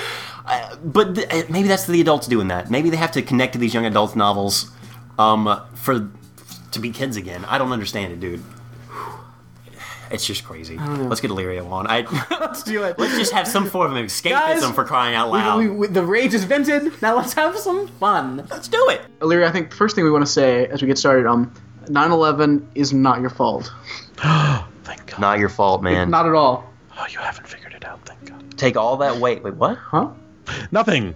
I said thank you. Oh, okay. Oh yeah. I appreciate the sentiment. Again, all that weight on your shoulders, just take it off, Take that man. off. Take that off. Shaking it off. Oh, I feel so much better now, you guys. You have no idea. Well, that's good. Nice. All right, let's get started. I feel nice too about that. I feel good too. Happy birthday, Picklerio! Aw, thanks, you guys. Happy birthday! Woo. As with all Ramjack birthday picks, they surface roughly a month or so. Roughly. You know, Yeah. by the time this airs, it'll be your next birthday already. Yay. That's perfectly fine. It's worth the wait. I am so happy that you agreed to watch this film. Claire's been pushing this for a while. So. Yeah. I went into it blind. Like, I didn't know anything about it at all. I'd forgotten the title of the movie until we sat down. And I was like, oh, okay, this will be neat. Ah, Phantom of Paradise. Oh, that sounds good. This was a crazy film. Yeah, it blindsided me. It was not prepared for this. No, not at all. No, I did not expect any of it. You can't really. It's an interesting mix of Faustus, the Phantom of the Opera, Frankenstein, and Rocky Horror Picture Show, maybe? Oh, yeah. A little, yeah. It's good stuff. Yeah, it's fantastic times. It's one of my favorites. I was first introduced to this film while I was listening to a podcast called Cue the Film, where an internet friend of mine, Chris from England, also known on Twitter as CJJC, proposed it as a movie for he and his co-host to watch, and mentioned the soundtrack on the show, and I procured the soundtrack from him, and I had to watch the movie after listening to this soundtrack. And the movie blew me away to the point where I've seen movies that kind of resemble this, and I've always been like, oh, fun crappy movie. And I may be in a minority here, but I really think this movie is good. Yes. Oh, yeah. This movie is good. This movie is everything you would want from a fun, crappy movie, but it's good. Yeah. And the music is on point. And I love it. I'll never peer into someone's bedroom from a skylight the same way. No, none of us will. Man, that was so creepy. I just love the idea. Just the idea of Paul Williams being like an evil supervillain. Instead of just a Muppet sidekick. Yes. Well, in my mind, Paul Williams is always Caesar's sidekick from the last Planet of the Apes movie. Oh, yeah. Virgil, the science monkey. Is he the one that says ape has never killed ape? He might be. He's the one that he takes them to like the mutant underground lair to see the video of his family. This whole place is filled with radiation. How do you know so much, Virgil? I read. I'm the science ape. Awesome. Yeah. Well, he's no science ape in this movie. There's an amazing video of Paul Williams in the ape attire on Johnny Carson singing in the ape makeup with a cigarette. It's great. That happens kind of at the beginning of this movie. What are those people called? The juice somethings? The juicy fruit. The juicy fruit. Juicy fruits. Was not prepared for that. I wasn't sure what was happening when they first started singing. And those two, I guess, backup singers, they had interesting chemistry. But the bassist had just a cigarette hanging from his mouth. Hanging. Yeah. Yep. Smoking lazily. And there's so much going on the sides, like with the other musicians, and they just like rape a girl, rip off her bra, punch a guy out. It was the 70s, man. I'm like, because I wasn't sure, is this part of the stage show, or are they just... Yeah. What is this? Is this the movie? Is this the stage show? Is this the thing? What am I watching? It was good times. I love that it does set that precedent for the audience. Like, you're not going to know what's going to happen all the time, and that's fine. Just go with it. It's cool. Yep. Yeah. The entire first act where he gets ripped off, where Winslow Leach gets ripped off and shows up all enthusiastic and full of vim and vigor to the corporate offices of Death Records and gets Keystone copped out of the building, and then decides to follow Swan to his home. And all of a sudden, I wasn't prepared for a huge lineup of potential singers who were trying to get cast. And I did not expect there to be couch casting in this movie. Seriously. And it happened so fast. Yeah. You're like, wait, what? It's insane. And the best part is, like, he's like, oh my gosh, they're doing this. And then he gets out, and he comes back in drag. Yes, because he figured out the only way he was going to get to see Swan is if he gets to be one of the girls. Right, and because there's no setup for that at all, I just assumed that this was like a dream. Like he was having like some nightmare that he was gonna be in with the girls. But no, this is just what's happening. See, and I didn't realize that he came back on his own free will. I thought they had like captured him or something, and instead of kicking him out, dressed him up like a girl and put him in the room. You want to see Swan? Here you go. Yeah, I was like, oh, well, okay. Yeah. Also, why are Swan's bodyguards cowboys? Yeah, that's. Why do they have on like weird under eye makeup? Yeah. Yeah. It was the 70s, man. It was Things the 70s. were different back then. Cowboys were out of work. Yeah. Harsh economic times. They had to come into the city looking for henchman gigs. Yeah. They had to be muscle and button pushers. Blue boxer shorts. Very, very large blue boxer shorts. A mental image that suit gave me. Yeah. Sorry, to back up. Early on, when we have like what is it, Philbin? Yes. Holy right-hand man. Yeah. Like he's talking right to the camera because we can't see Swan. We don't want to find out who it is yet. No, we don't. We gotta save the big ominous reveal. But it's like this weird, like talking right to the camera, and I'm thinking, we're in Saved by the Bell. Like Morse time. Just right at us. Yep. What I thought was really weird is that he goes through this whole spiel about how this girl, crossed him and this, that, and the other, and then we never hear about her ever again. Yeah. Ever. I just I thought maybe this I didn't was pay be like a attention repeating cycle. Yeah, and I thought it would come back, and maybe I didn't pay enough attention to those headlines on the newspaper. Maybe there was a little blurb about some girl that disappeared or something, and I didn't pay enough close attention to it. But boy, that whole thing I thought was going to lead somewhere. Yeah, and that is weird because Swan has contracts with everyone who's ever gone through his thing. How was she untouched by a contract? Yeah, that's weird that she sued them and this and that. I kind of want to see that movie. Yeah, I know. Just some of the random stuff that would happen before he actually goes into Swan's giant mansion manor for that, I guess, casting thing. When he gets out of that taxi that he paid to follow Swan's car, he makes a beeline for the wall and just hops it. Yes. No second guessing, no assessing the situation. He's just like, oh, wall, over it. And I'm going to stroll right up to the door, and oh no, they might see me right here in the open. I'll jump behind this tree really quick. Yep. Tiny little tree. I think this is, really, there's a lot of fault to be put on Winslow's shoulders. Granted, Paul Williams has got to deal with the devil, and he kind of is the devil, and also not the devil, but dealing with the devil. But you can't explicate. Winslow, he's running into this head forward. Yeah. He's like, here's all my music. We'll work it out. What does that say? Because that's how it is most of the time, though, in the music industry. You got some kid with a lot of heart in his music. A lot of heart. Doesn't even think about it. Just jumps over those walls, gets in a dress to meet the big producer. And pretty soon he's made a deal with the devil. Yeah, that happens all the time. So that's very interesting. The movie. I want to know where he got that purse. I just want to know if we could have just seen the little clip scene of him getting this outfit together. Yeah, chloroforming some poor woman and taking her giant dress. Oh my gosh! You realize this means there's some woman that came to an audition that woke up wearing that shitty turtleneck. No. And did he have one of those jackets that you wear like a cape? Oh, that's what he had on. I don't. You know what I mean? Yeah. The fashion was so all over the place, and it was hard to pay attention because there was so much just trying to distract you in any group scene. Yes. So I can't remember if he was wearing the cape or not. I remember a lot more about some of the other people's outfits. I think at that point he was rocking the turtleneck and sweater combo, which everyone loves. Yeah, that was something else. And he walks up the flight of stairs and hears Phoenix singing, and becomes a giant creep all of a sudden. Yeah, he does. He held that hug way too long. Yeah, way too long. Yeah. What would you do if some guy was just right beside you and said, "Do it again"? Excuse me? Who are you? No, sing. Just go ahead, do it. Just do it. No. All right. No, higher, lower. No, almost there. Okay. Yeah, you can make music. Okay, thanks. What about that girl behind them with the really curly hair that was all peeping in on there? Who are you? Do I look like a kidder? Yeah.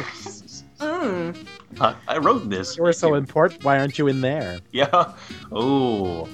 Calling him out. Because he's a crazy person. Because in reality, he didn't write this music. He's just crazy. No, I think the madness comes later. Well, the violence was always there because Jax filled him up against the wall at one point. Remember? Because he's just like, those juicy fruits are never going to get their hands on my music. Oh my gosh. What a snob. Yeah. It's really just homophobia, really. Those juicy fruits will never get their hands on my music. Well, doesn't Swan, when he sees a dude in that dress, be like, get that fag out of here? It's like, whoa! It was the 70s, man. I love that your excuse for everything in Larry. Dude, it was the 70s. I mean, that's just how they roll. It's a different time. It was a crazy time. Cowboys were running wild. It was homophobia and cowboys everywhere. Yes. And never to meet. That's why Brokeback Mountain changed lives. Yes. Thank you, Ang Lee. Thank you, Ang Lee. I didn't realize that until just now. Wow. That's what it was about. It was a commentary on the 70s. I've learned so much this evening. You've learned it all. Yeah. But poor Winslow. Oh. Yeah. Winslow just gets jacked. Those cops. Jackbooted thugs. Jackbooted thugs. It's like, this guy's wearing a dress? Oh, what's in your bag? Is it maybe these drugs we're putting in there? Gotcha. But he can't see because he doesn't have his glasses on really well, which I think I know too much. Just like, don't take advantage of him. There's a man who actually got. I have to wear glasses all the time, or people are just blobs and blurs. The first thing I do when I wake up is put my glasses on. If I were beat up in a bush, the first thing I would do when I regain consciousness is put my freaking glasses on.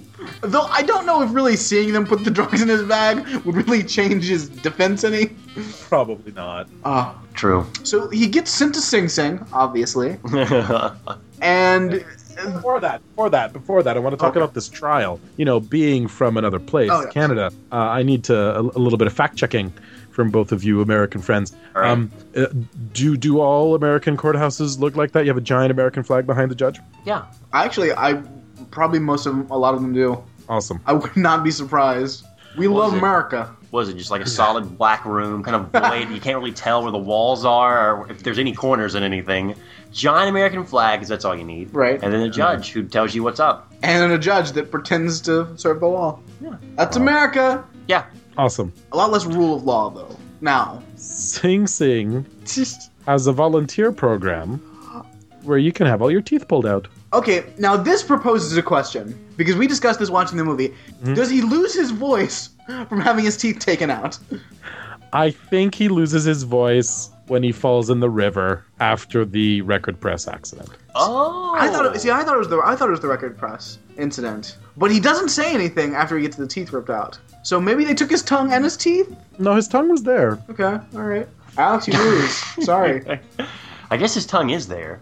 I just didn't understand why they took his teeth out, but now I'm realizing it's only to make his teeth look silver. Just to make him look more like Darth Vader. The teeth are where infection comes from. Oh, that is true.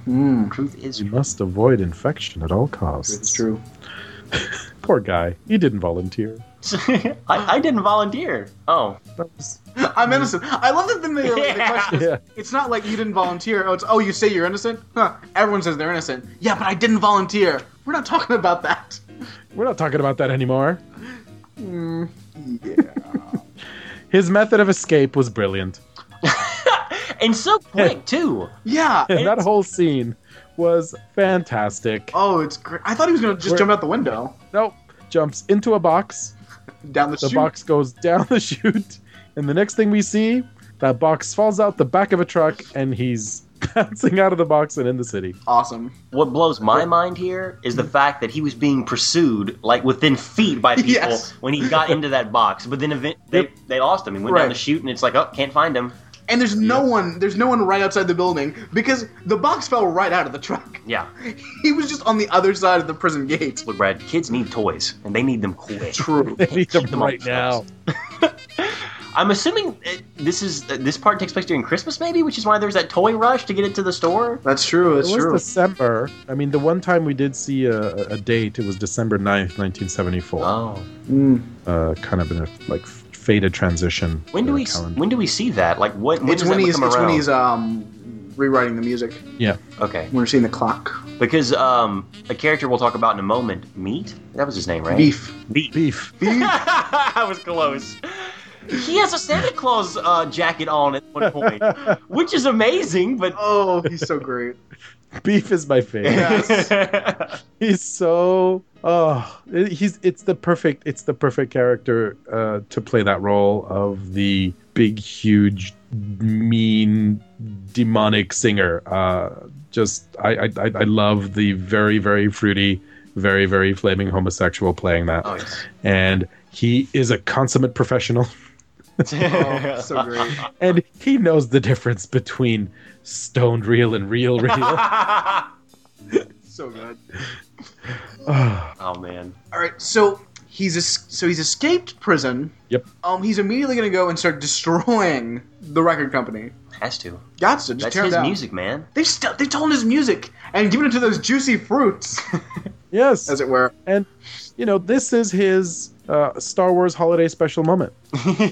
Just as George Lucas went to great lengths to destroy every copy that was ever made of the Star Wars holiday special, he was trying to destroy every copy of the Juicy Fruits Faust. And as a person that used to sell copies of the Star Wars holiday special illegally, I just find it inappropriate.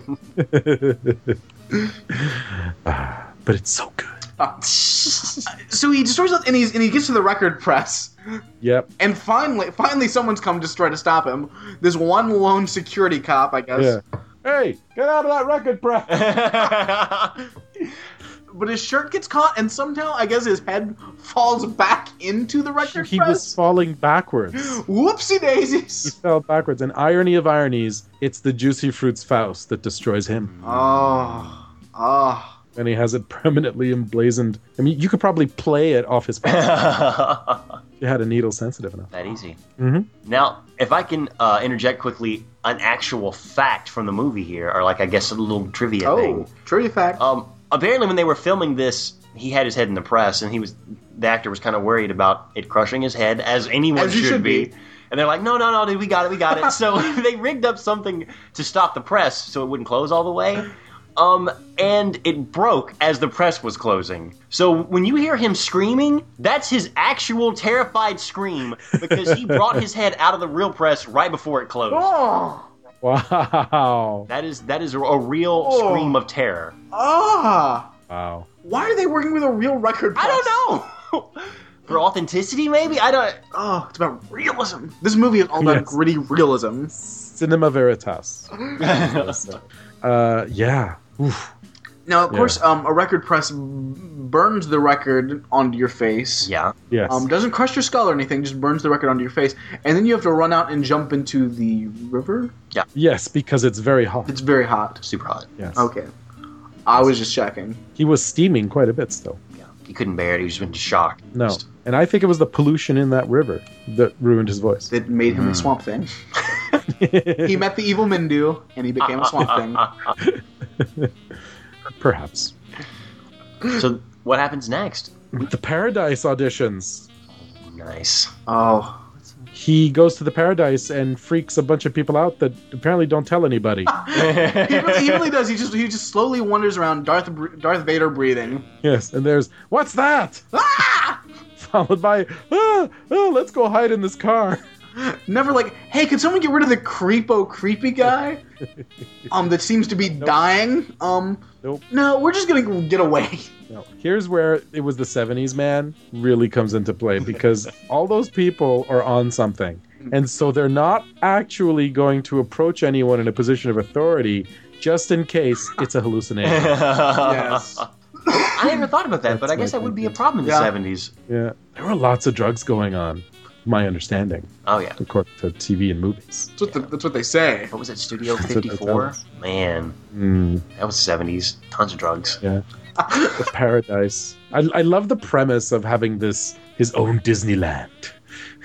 The Paradise. Is it his own Disneyland, or is it his own, theater thing? It's his own theater, theater. But in the very beginning of the movie, they were, when there was a voiceover describing what Swan wanted to do next, they did describe it. The narrator did describe it as his very own Disneyland. Oh. Which I thought was interesting because it just looks like a theater. See, I thought it was like an odd cut from like a weird Twilight Zone or something. I was gonna say, it wasn't Rod Sterling, was it? Yeah, it was. Okay. I was hoping he'd be in it, but he wasn't.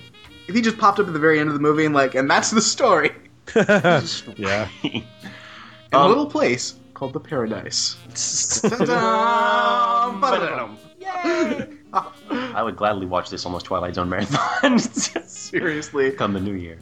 There's the thing that he's gonna blow up the Juicy Fruits in their fake car. He likes to blow shit up because he was gonna blow up the record plant. Like, didn't he bring out dynamite sticks? Where's all this dynamite coming from?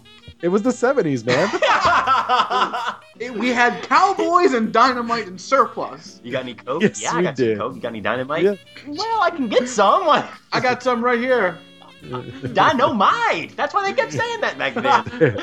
That's right. Howdy, y'all. Anyone need some cattle rustled?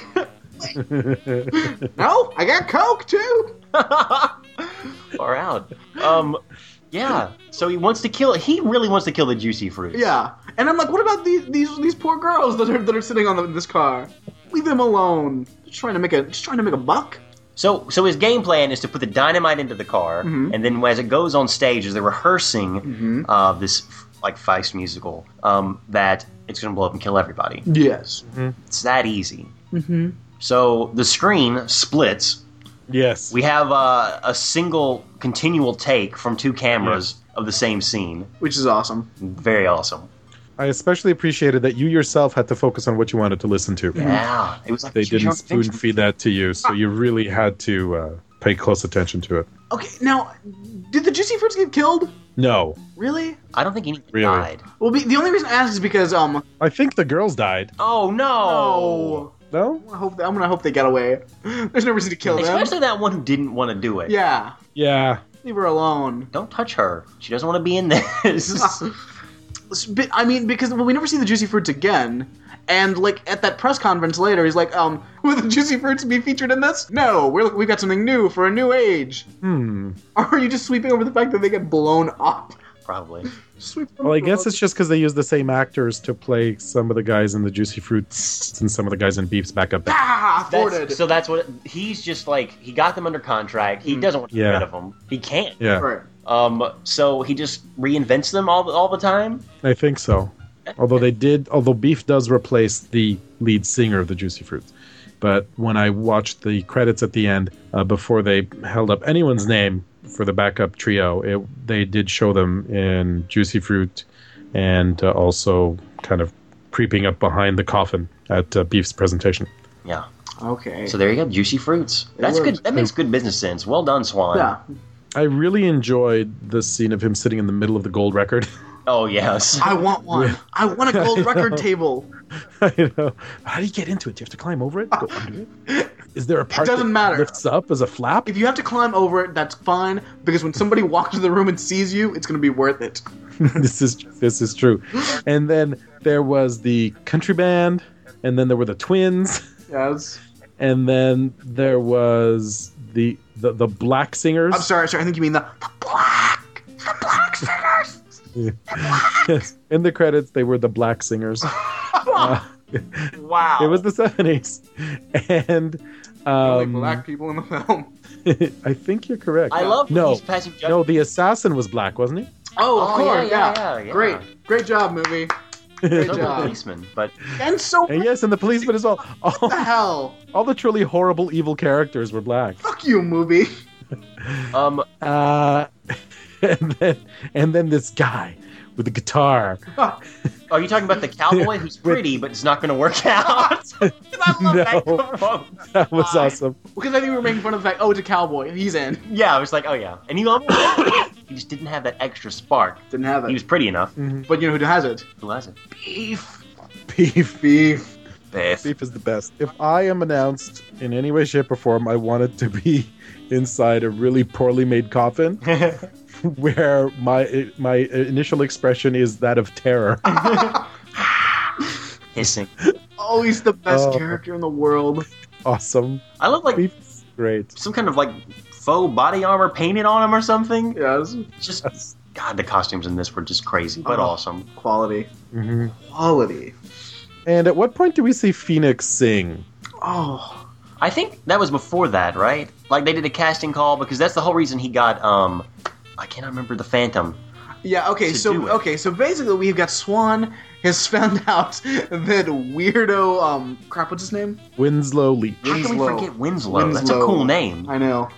So he's found out Creepo Winslow is, like, lurking around in this theater, creeping people out, and putting dynamite all over the place. Looking like a weird Darth Vader / Japanese monster from a kid's show. He's got an interesting costume he's rocking. Yeah. And so he's like, well, look, stop messing with my theater. I'm gonna help you out. I'm gonna give you a Creepo voice box. Yeah. I'm gonna set you up in a little recording studio with AstroTurf. Yes. Give you your own bird cage. It's your own precious little bird cage where you can make your musics. Yeah. And you can rewrite your musics for me. And, hey, I'll also throw in all the pills you can eat. Yeah. That breakfast scene was fantastic. It's all you need. You do say a lot. We like our pills, don't we, Red? Oh, white people love pills. It's a fact. Yes. So yeah, I guess to make sure that he finishes the musical, which isn't done, he promises him that Phoenix will sing the songs. Right. And there was an audition with them and her. Yeah, which is hilarious. The dancing itself was quite something. And I love she kind of dances herself off stage and kind of has to walk back on and is like, so am I in? Yeah, encore. So should I keep going? Or? Did this work? Is this a thing? Huh? That's about it. And then because Swan is always trying to fuck over anyone else, just for no real reason, really. I guess for a profit, but it's mostly spite. He says no. We're not. Phoenix is going to be backup singer at best. We need a new talent. You know how I abhor perfection in anyone but myself. Oh yes. Paul Williams, come now. So who do we need? We need someone succulent. We need something juicy. We need meat, is what we need. We need beef. Oh, we need beef, Alex. Yes. Stop calling it meat. Is it weird I call it meat? Yes, it's very sexist. Alex, when you see him, all you think of is meat. And it's inappropriate. Well, his name is Beef. Well, you can easily confuse those two. Can you? Yeah. Who's the bigot now?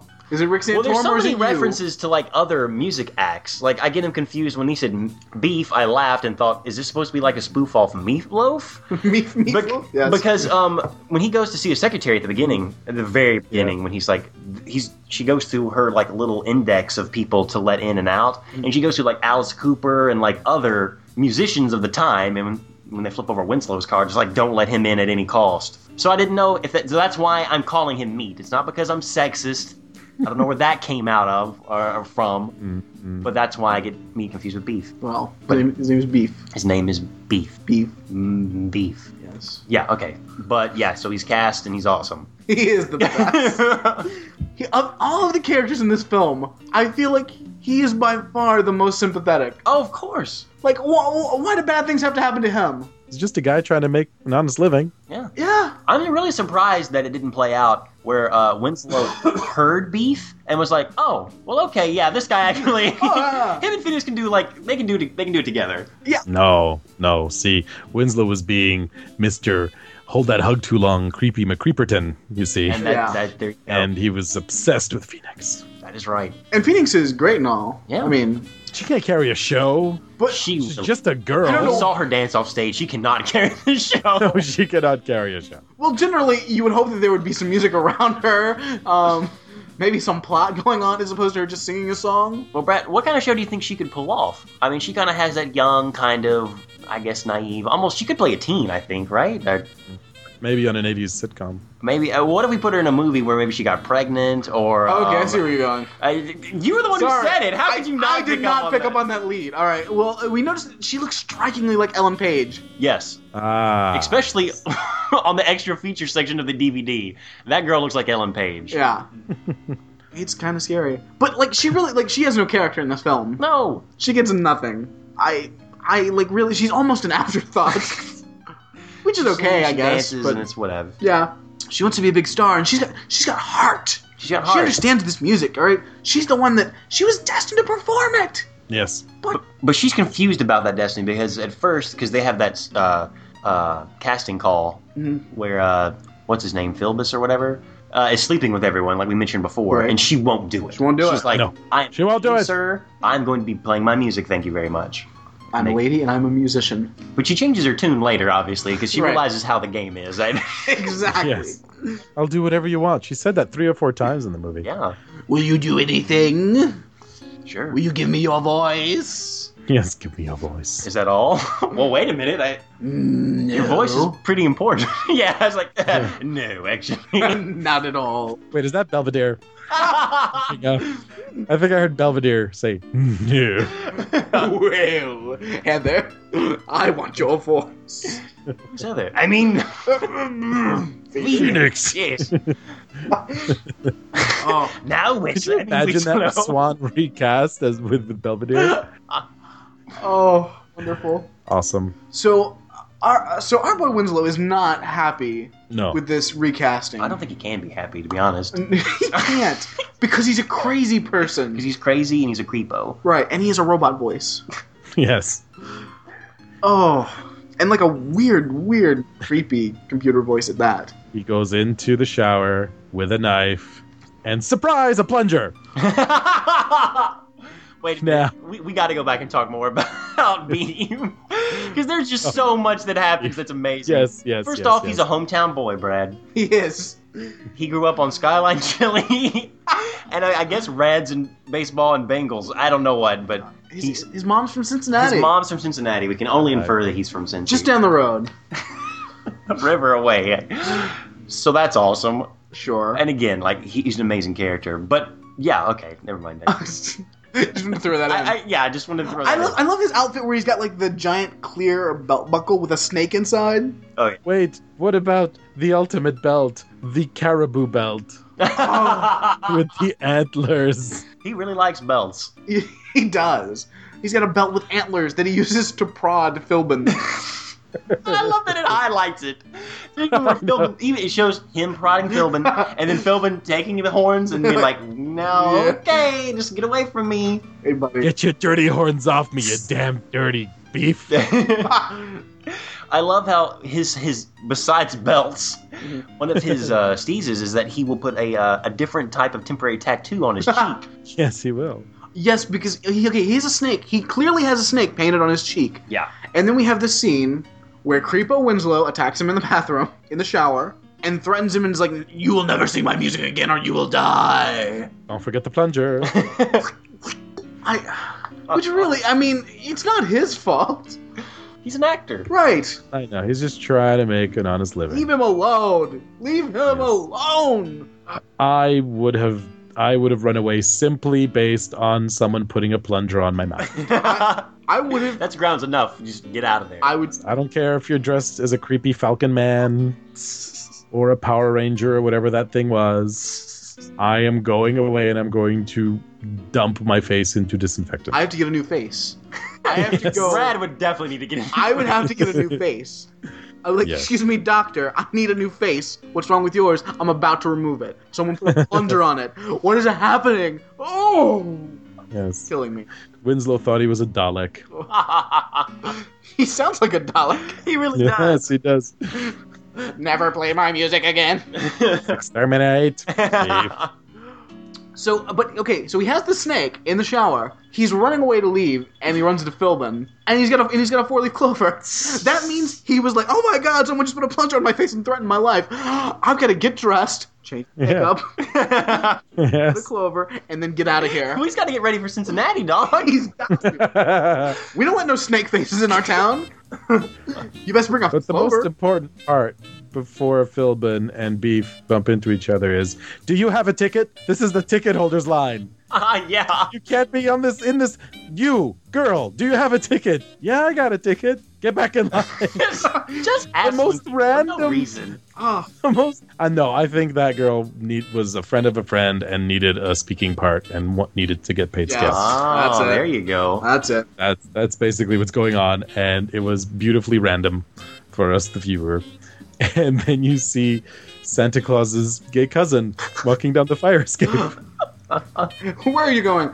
I'm going to my mom's in Cincinnati. Why are you doing that? There really is a phantom. Yeah. Look, just take some pills. These are donors. Down. Yeah, it was the 70s. Oh. Yeah, and that's where that really comes into play, because he convinces him, Philbin convinces Beef that you just imagined it. Hey. You're high as a fucking kite, dude. Yep. Get out there and sing. Yep. Oh. And he sings to his death. First of all, is this show Faust or Frankenstein? Well, there's a little bit of Frankenstein in what, Swan told him to make it his own. And I think that's what they did. Right? They got a little bit of Frankenstein-y with it. The story of Faust, where a guy builds a man out of dead body parts. Yeah. And then that guy makes a deal with the devil, I guess? Yeah, the perfect song. Something like that. And then a girl sings a really boring song. It's like what Philbin said. Nobody's going to care what it's about. Nobody cares what anything's about. Nobody pays attention to lyrics. And if Phoenix had been the star of this, what would this have been about? That is an excellent question, and that's why she can't carry a show. Yeah. I mean, what is this going to be Faust from Helen of Troy's point of view? Like, what's her character? Is it just a female version? Is she the devil? What is she? What is this show he wrote? I will say this: I really do like this song, where they're taking people from the audience, because this is also one of the better stage shows I think I've seen from any musical. Because they have people seated in the audience that are just supposed to be like cut up, and and they have plants. It's the way it's filmed. It's like, I'm not sure what's a dummy and what's a person. Yeah, it was pretty awesome. I must say it was unexpected. Yeah. One of my favorite things about the actual music from this particular movie is that the life at last bits of lyrics get interpreted, I think, 3 different ways from 3 different points of views by 3 different singers, and they work in all 3 of them. And it's really, really, really awesome to see that kind of attention to detail to the music part of it. And that was a big, big point for me. How it was great to see the different takes on it. Agreed. Defo. So, of course, our boy Winslow is a psychopath. Now, let's talk about the worst bricklayers you could possibly hire. So, and they build a brick wall, and then when Winslow realizes that Swan has stolen the last pages of the cantata, he pulls open his door and he sees a brick wall. Oh no, the caged bird is caged forever. Yes. And then we don't see it, but he apparently breaks out and kills the guards. Yeah. What we do see is bricks on the floor and tinfoil. Those doors were made of tinfoil. Yes. Which you really have to blame Swan at that point for definitely. Just shoddy construction with Paradise. The Paradise. Always trying to save a buck. Why not just kill him while he was drugged up? Like, breaking him into a room is just, it's overkill, and you're losing a great AstroTurf sound studio. Yeah. This is true. With advanced tech in it to bring someone's voice back from the river or whatever. Seriously, Stephen Hawking wishes he had that box. You know Stephen Hawking dresses up like Winslow for Halloween every year. It's his favorite The costume. toughest part is painting the teeth. Yes. It's probably why I started going to the swingers clubs, but Defo. Yes. Boy. So he's on his spree, and he's gonna take out our boy Beef. Which, fuck you, Winslow. Yeah. You're a crazy person. Beef is just trying to make an honest living, dude. Leave him alone. He's talented. Let him do it.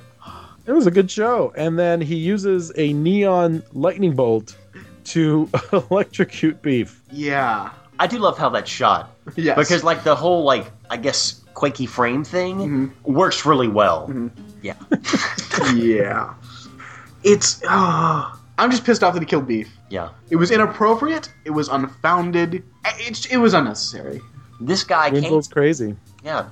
There is a question, who's crazier, Swan or Winslow? Probably Winslow, let's be honest. Yeah. Yeah, I think Swan is more on the demented side of things, where Winslow is just your traditional insane person. Swan may also be possessed. Yes. Because while he's... Yeah. I mean, we eventually figure out his game. Should we wait about that? Let's go for it. We find out that many, many years ago, Swan tried to kill himself because he just never wanted to be less beautiful than he was at that point, or young. He didn't want the ravages of time. I want to stay a young, beautiful Paul Williams forever. Less beautiful. My little Bob, whatever.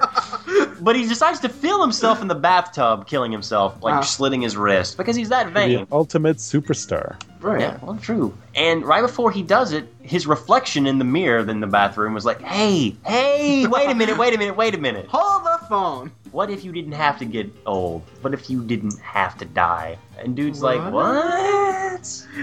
The lights go Now, red. his first assumption was that he was stoned out of his mind. Yeah. As it should be. Yeah, as you've been saying, Illyrio, it's the 70s. Yeah. So, No, it was the 50s back then. It was, yeah. Quite true, I guess. But he was a superstar. Superstars in the 50s played by 70s rules. Yes, they did.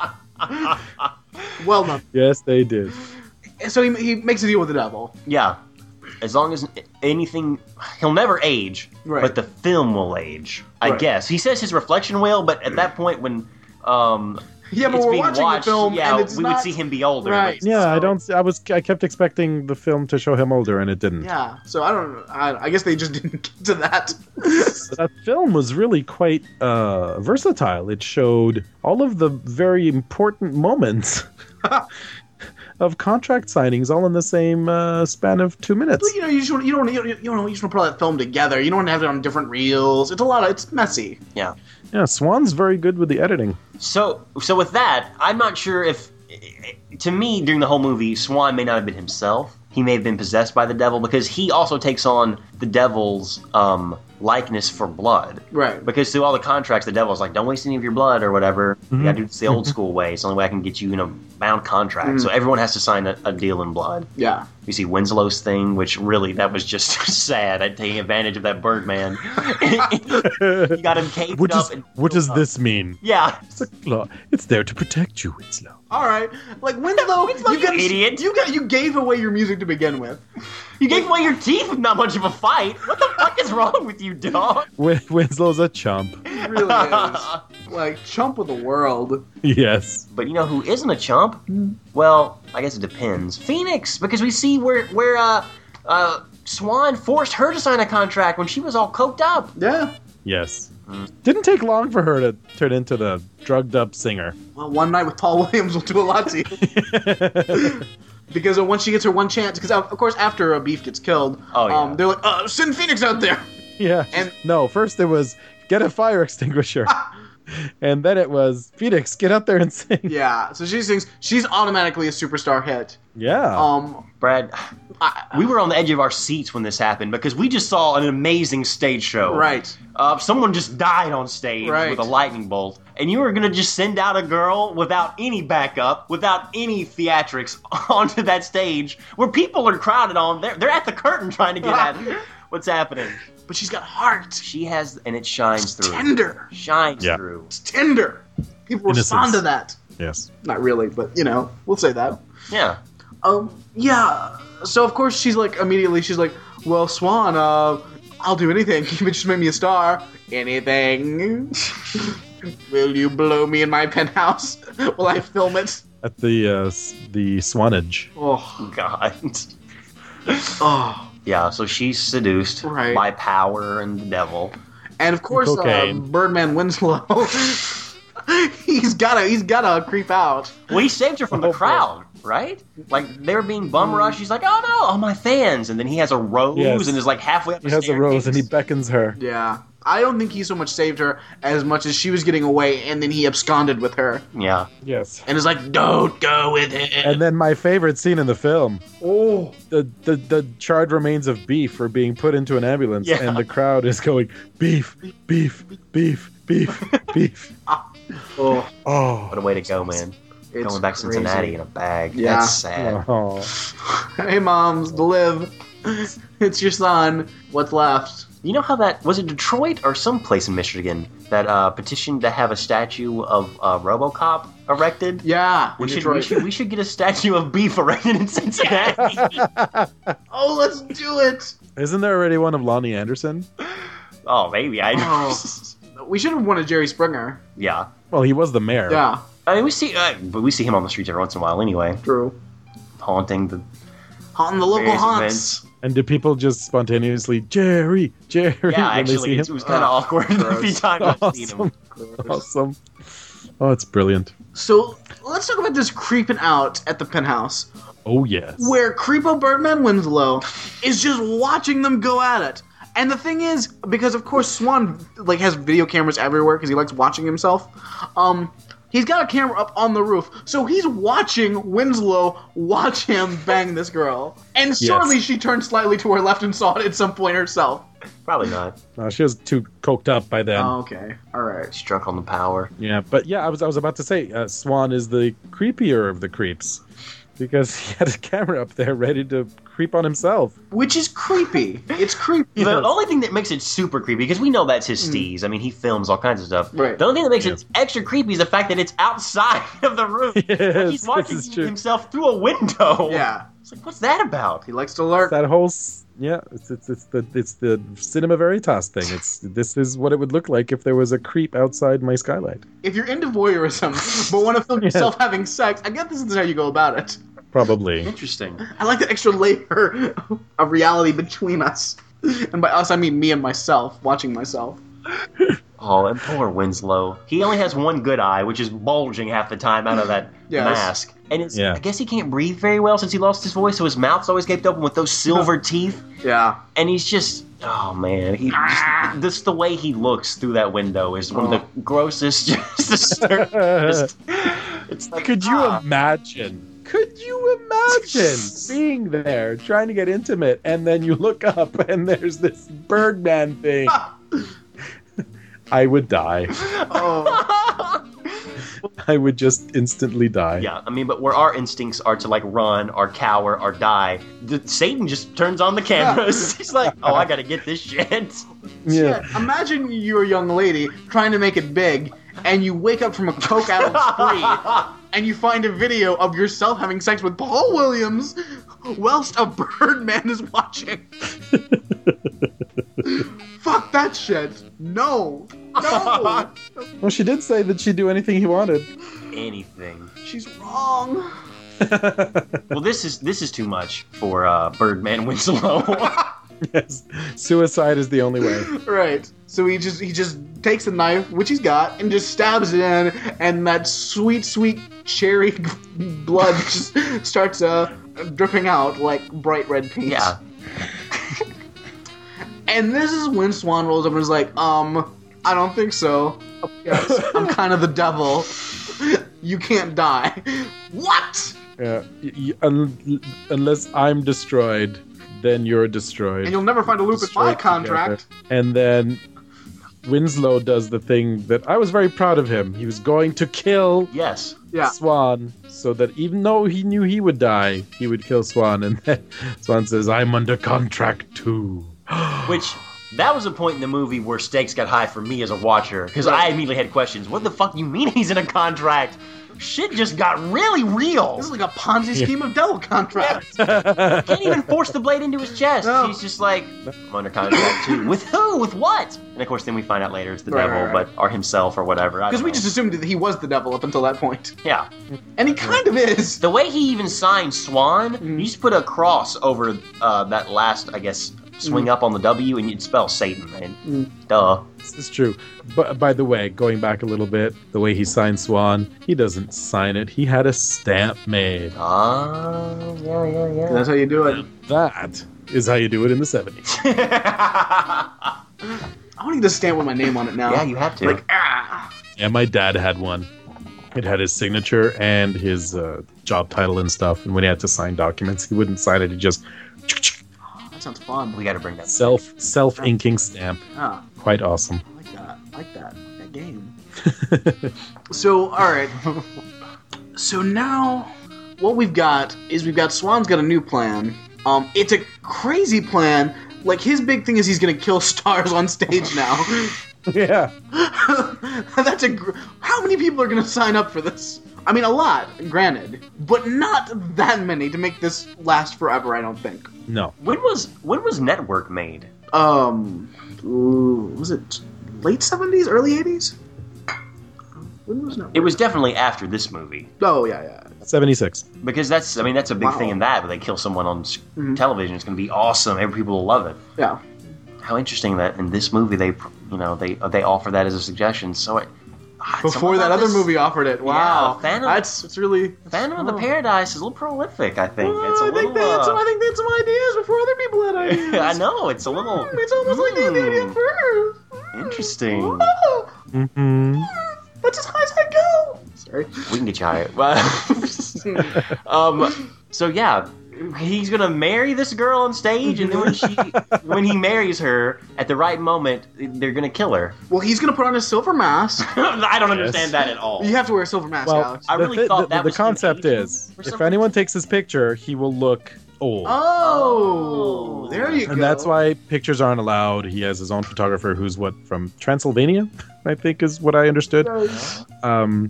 And that's why no one's allowed to ever take his picture, because if they did, they would actually see as his reflection would be old, so would any image of his face be old. Except that and therefore, yes.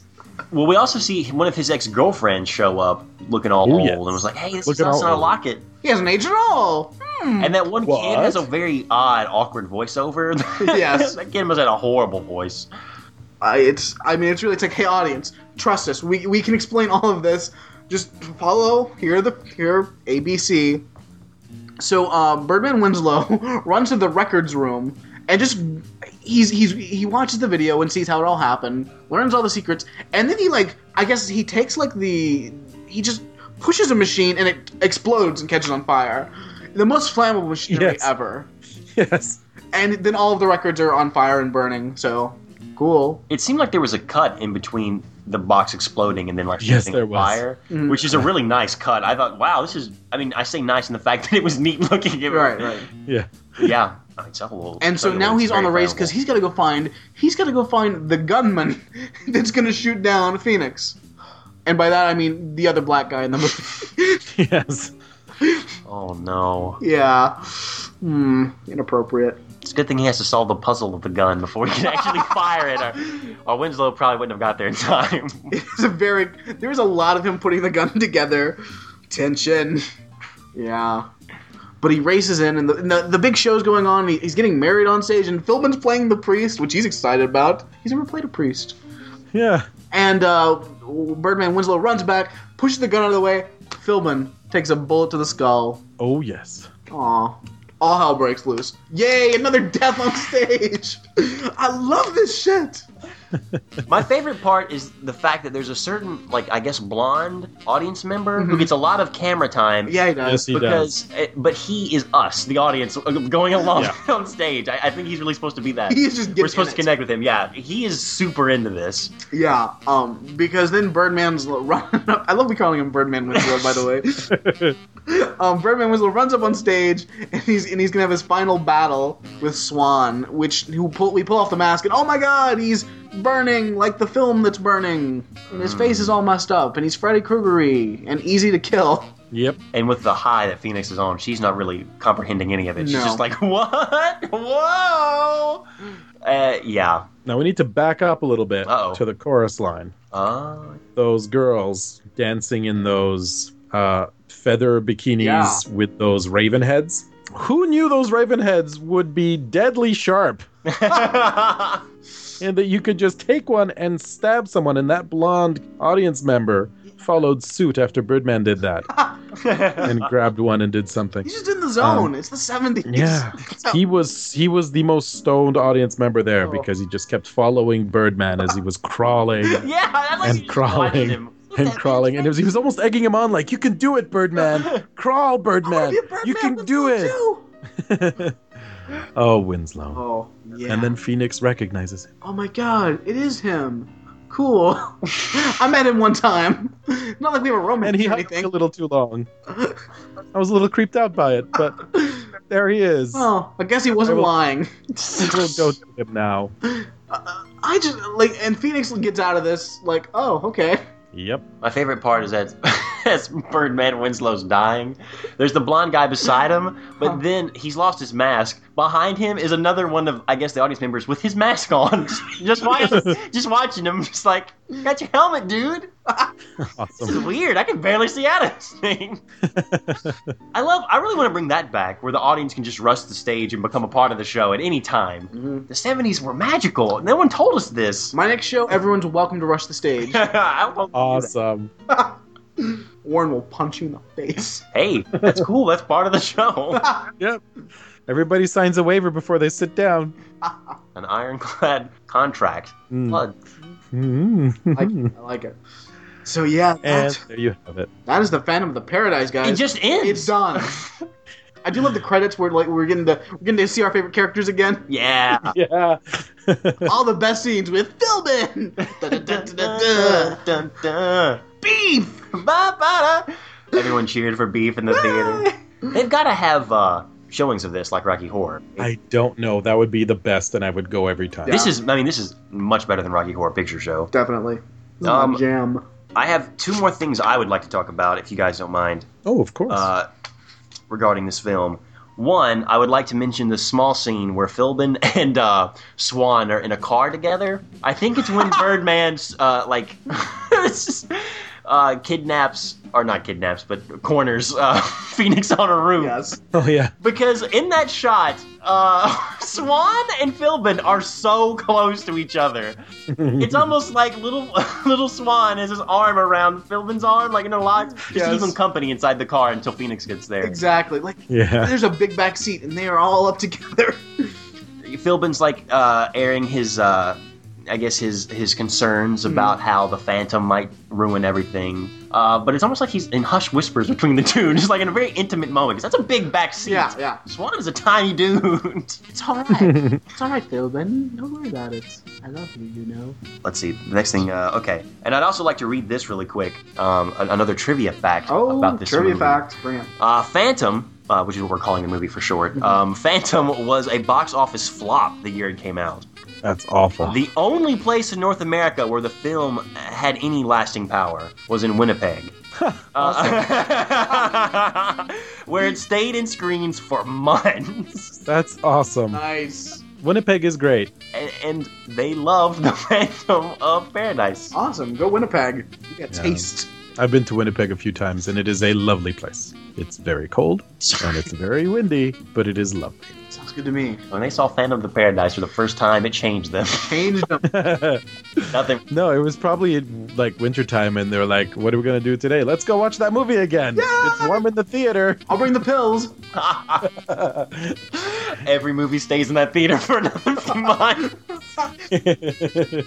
Yeah, see, that's the stat they're not giving you, is that's the way movies went in the 70s in Winnipeg.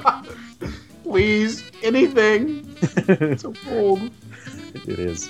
Guys, Illyrio, thank you so much for bringing this movie to our attention. Yeah, thank you for watching. Thank you for doing the birthday pick. It is one of my favorites. It is the kind of movie that you can sit down and just have a fun time, but it's good. It is. Agreed. It's good, and the music is awesome, and the lip syncing isn't half bad. There are a couple times in the beginning where it's not very good, but then, and just the juicy fruits, it gets you right into it.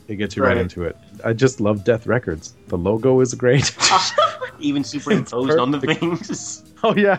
Did you see how poorly superimposed it was on the dais at the airport? So awful. It was awful, but it's great. Oh, thank you so much. I hope that you one day will rewatch it with a different eye and appreciate it in new ways, because I have, and I will recommend that everyone who listening to this, at the very least, find the soundtrack. The soundtrack is awesome. Yes, do it. Get it. Have it. Yeah, the Phantom of the Paradise. It's out there. Go get it. Nice. All right, I think we need to do one more thing before we wrap up. Yeah, sure. Illyrio, if you will. Yes. We've been trying to find out a lot about ourselves on the podcast recently. We just learn. And, again, thank you again for the birthday pick. We'd like to repay you in kind with helping you find a little bit more about yourself. Really? Yes. So this involve predetermined questions? Yeah, well, actually, we're going to dip back into the Ultimate Quiz Book from Cosmo Girl, and we're gonna help you take a quiz really quick, if that's cool. That's more than cool. I'm just blessed. Awesome. What we Brad and I went through these lists and thought we would pick out one specifically, I guess, for you.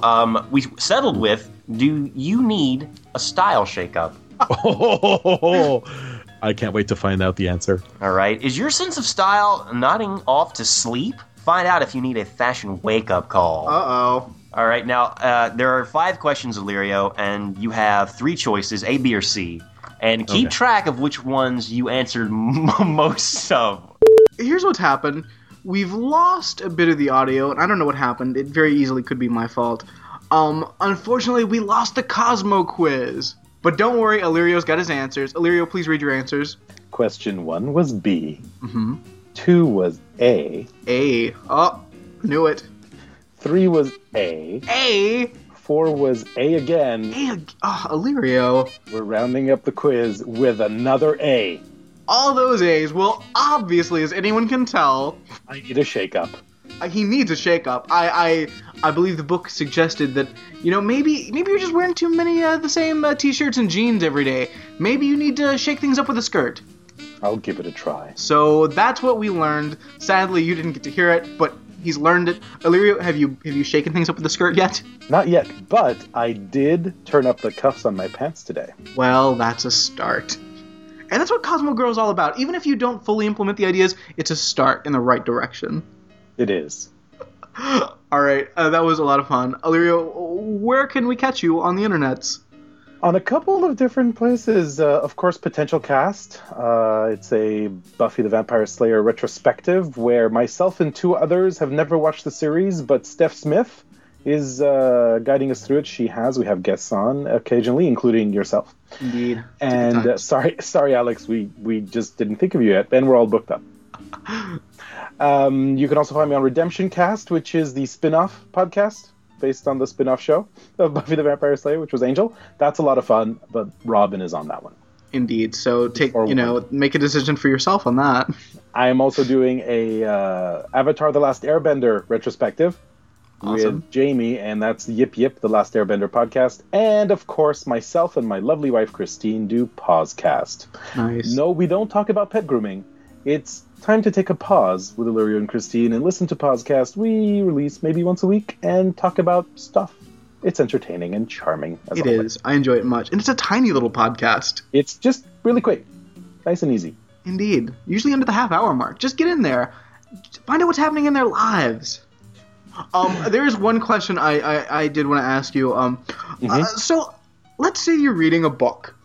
Yes. And you're not enjoying the book. How far would you give the book before you gave up? I'd say no more than about 30 pages. That's a sensible answer from a person that knows how to read books and isn't lying about reading books. However, I will give books a second or third chance. Okay, that's reasonable. Maybe my perspectives have changed. My mood is different. I'm quite fickle. So even though I didn't necessarily like it after about 25, 30 pages, I will come back to it later on and give it another shot. Perfectly reasonable answer, I would say. Thank you so much. Thank you. Guys, thank you so much for listening to episode 93 of Ramjack. We had such a good time on this episode. We had a very good time. Good discussion. Indeed. Guys, you got your podcasting dollars worth it today. And we thank you for listening to us. Thank you. Do you have any secrets? Where would you want to wake up tomorrow if you could wake up anywhere? How many pages does it take for you to get into a book? You know what? I'm not even going to finish it because don't go back there. But go back. By all means, let us know. You can do that of a variety of ways. One of those ways is to call us. You can phone us at 206-339-5894.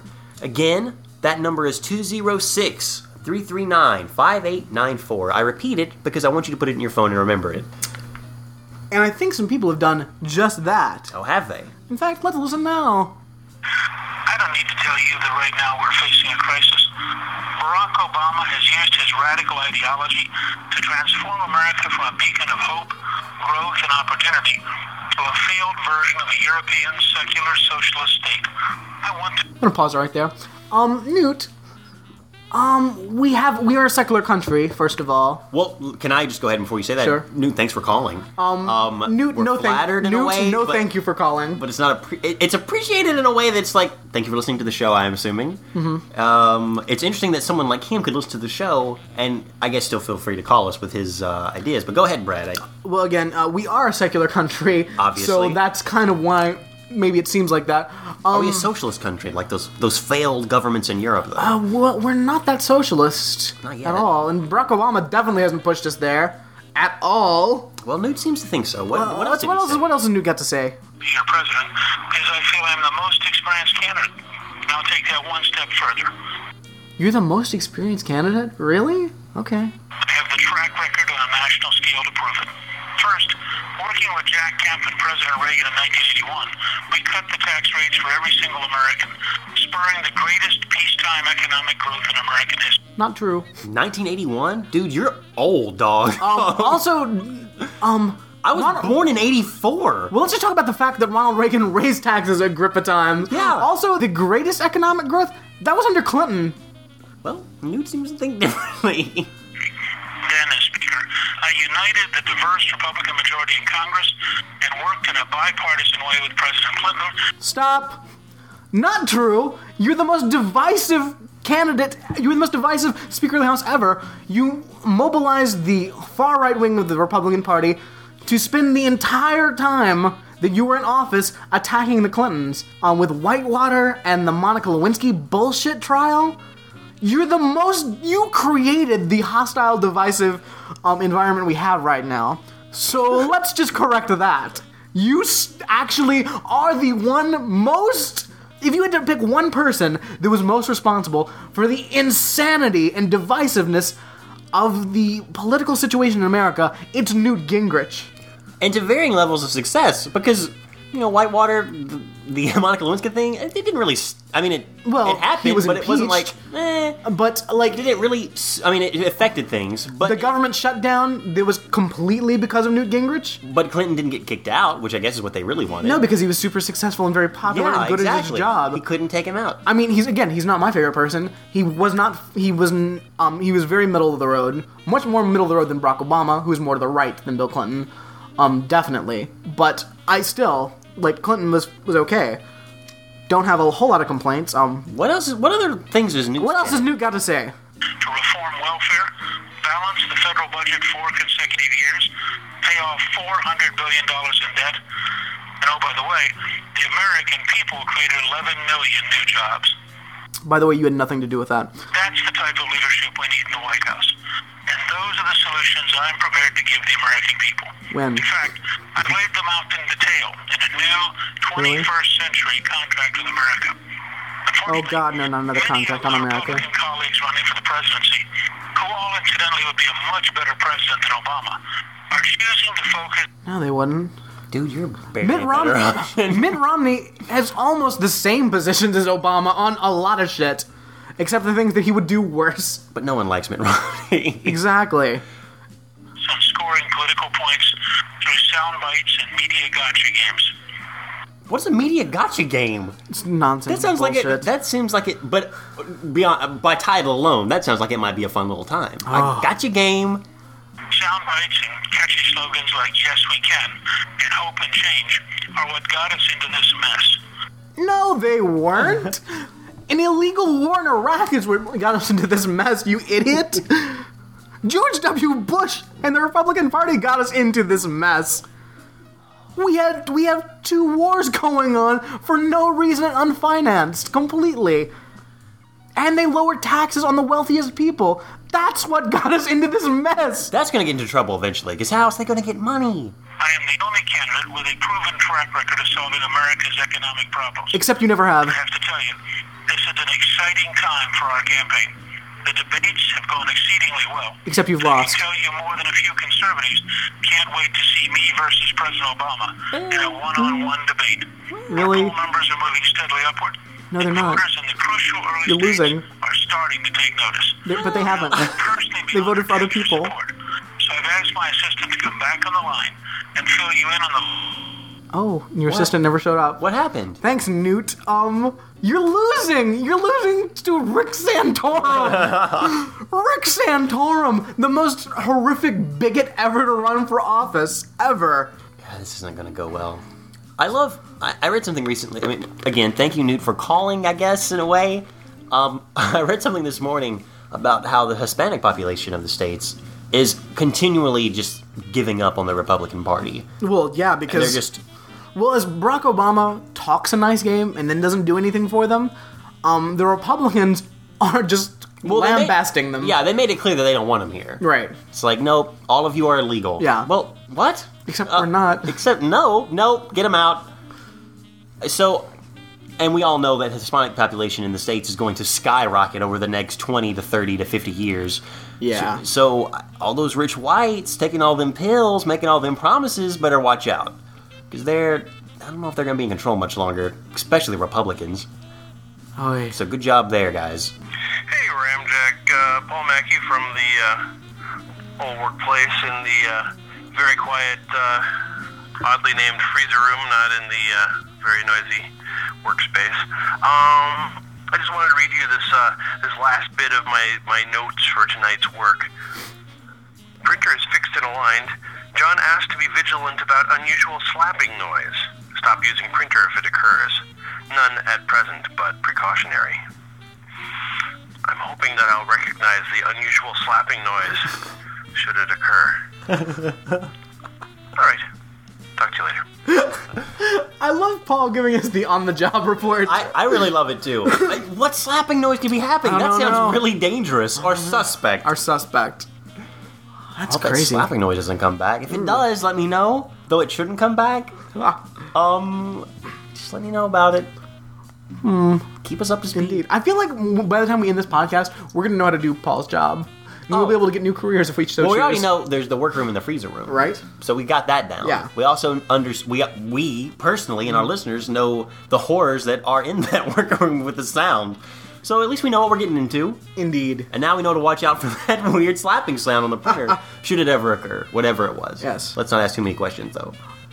We have an email from Alfio. Oh, we have an email from I thought we had a Alfio. voicemail, but it's actually an email.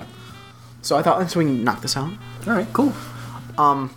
Hey, Brad, I thought you would like to know about Masters of the Universe Classics Hordak. I have attached a picture, and here's where you can buy it. Alfio, you're awesome. Oh, look at that. Oh, Hordak! That's cool. What's that on his arm? Some kind of like bird thing? No, it's a bow and arrow with like a bat dragon thing on it. It's the same thing he had on the old one when I was a child. Nice.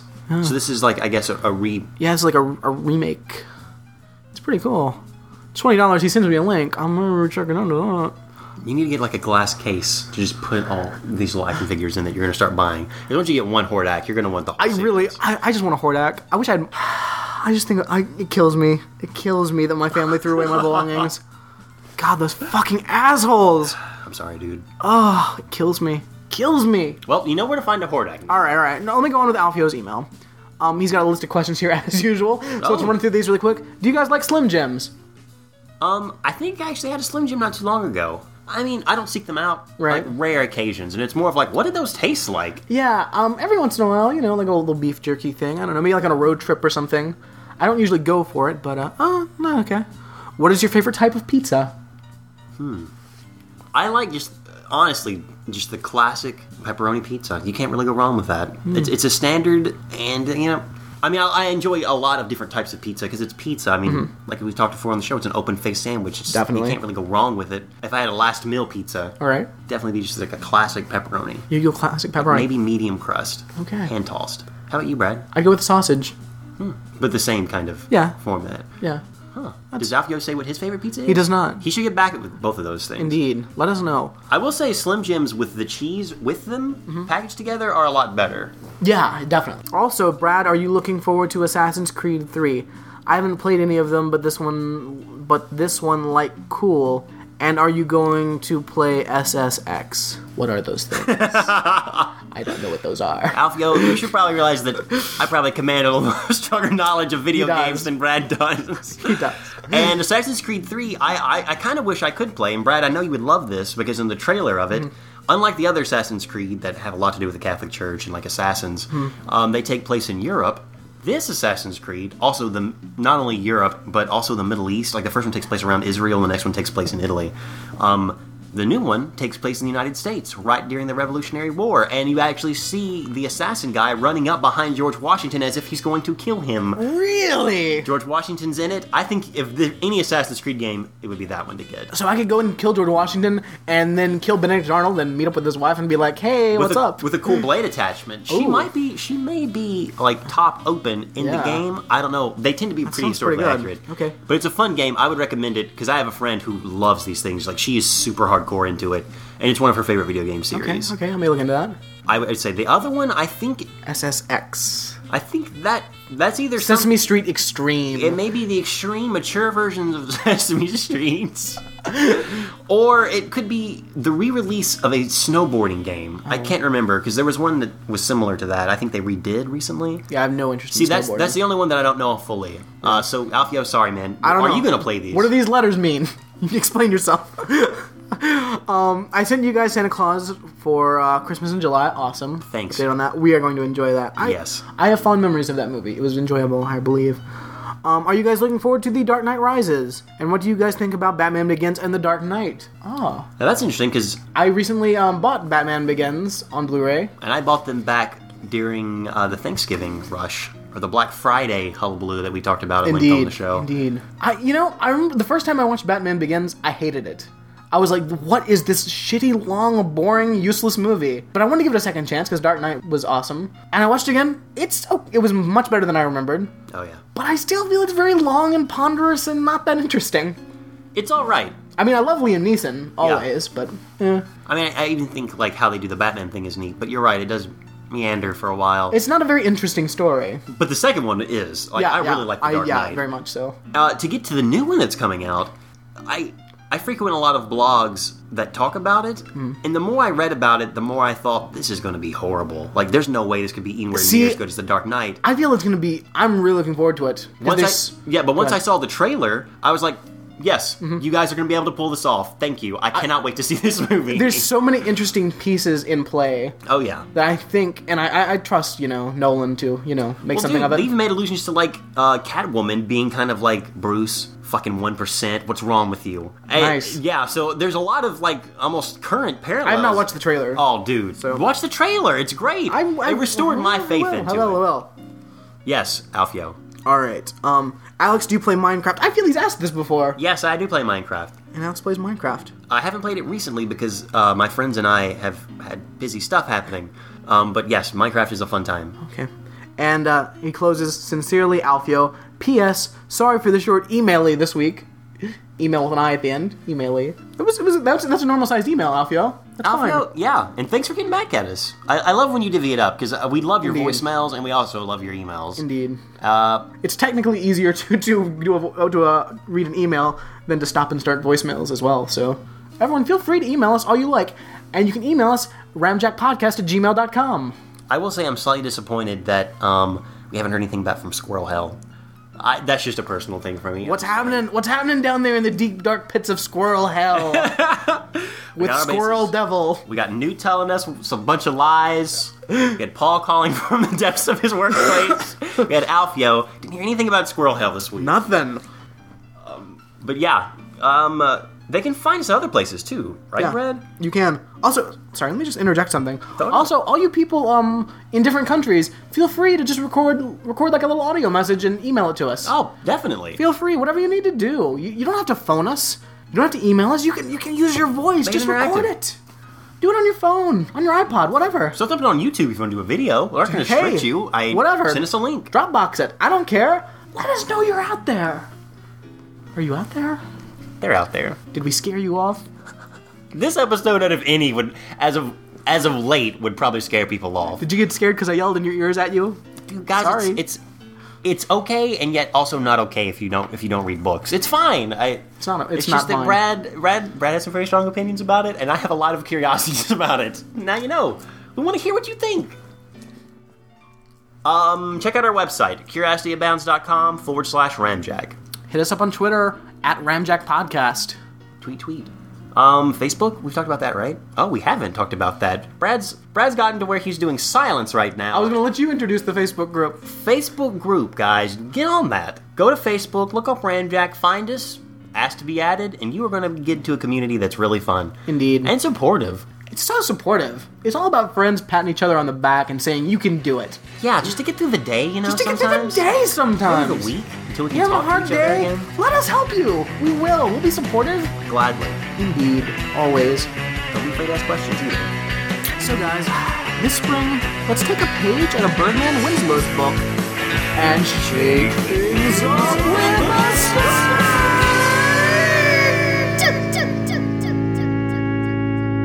One who live, don't like Francie, don't like Bobby, she don't like Jockey, she don't like talking. She just goes by people on it, people on it, people on it, people on it.